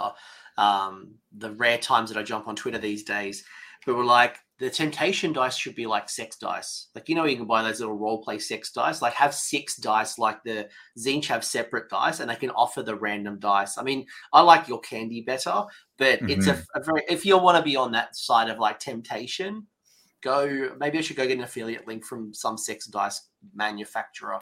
Maybe Baron of Dice will start making Slaanesh temptation dice. I don't know, but you can have fun with it. I think that's the key. Like, I would love to be a fly on the wall and watch people have that interactive experience around temptation dice. Like, can I tempt you? Like, what if you take this? And like, you could be like really weird, like, it's not weird, but like seductive, but also like have a lot of fun with it.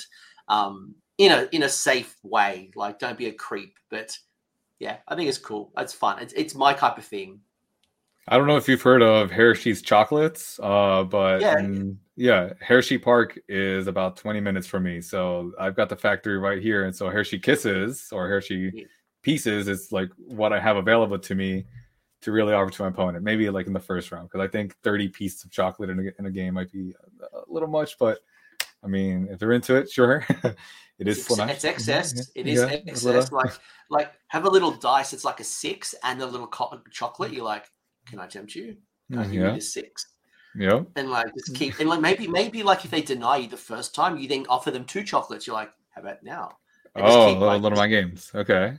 That's the thing I love about this. But Edgar, thank you so much for your time. This has been awesome. I've really enjoyed this discussion, and I can't wait to see the evolution of Slaanesh. You have paid for your sins. It's good. I mean, look, there's some things that, yes, put it back in the oven. It's not quite done yet. Yes, there are some things that you're probably paying a little bit over costed at the moment, but these kind of things will get fixed up in time. Yes, some people probably don't like the temptation dice, but I love it, and I think it's thematical. It's going to be fun, and I can't wait to see how people use it throughout the game. I think it's going to be a learning experience. It's not going to be as easy as you think. And over time, how do you generate that depravity when your your opponents get smarter? Oh yeah, that's what I'm curious about.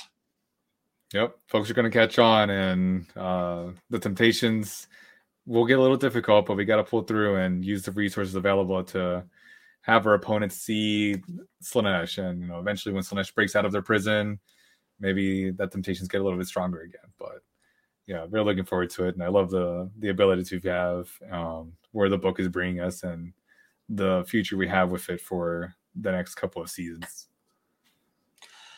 Yeah. On that note, everyone, let me know in the comments if you what you think about it. Think about how did we go? Not how we go. I don't want your feedback on our performance, but I want to know from you in the comments what your thoughts are around the army. Are you a big fan of certain combinations? Are there things that maybe we didn't touch upon that you think are worth considering? Maybe we put in too much weight on those Blitzbarb archers and you found that they haven't worked for you.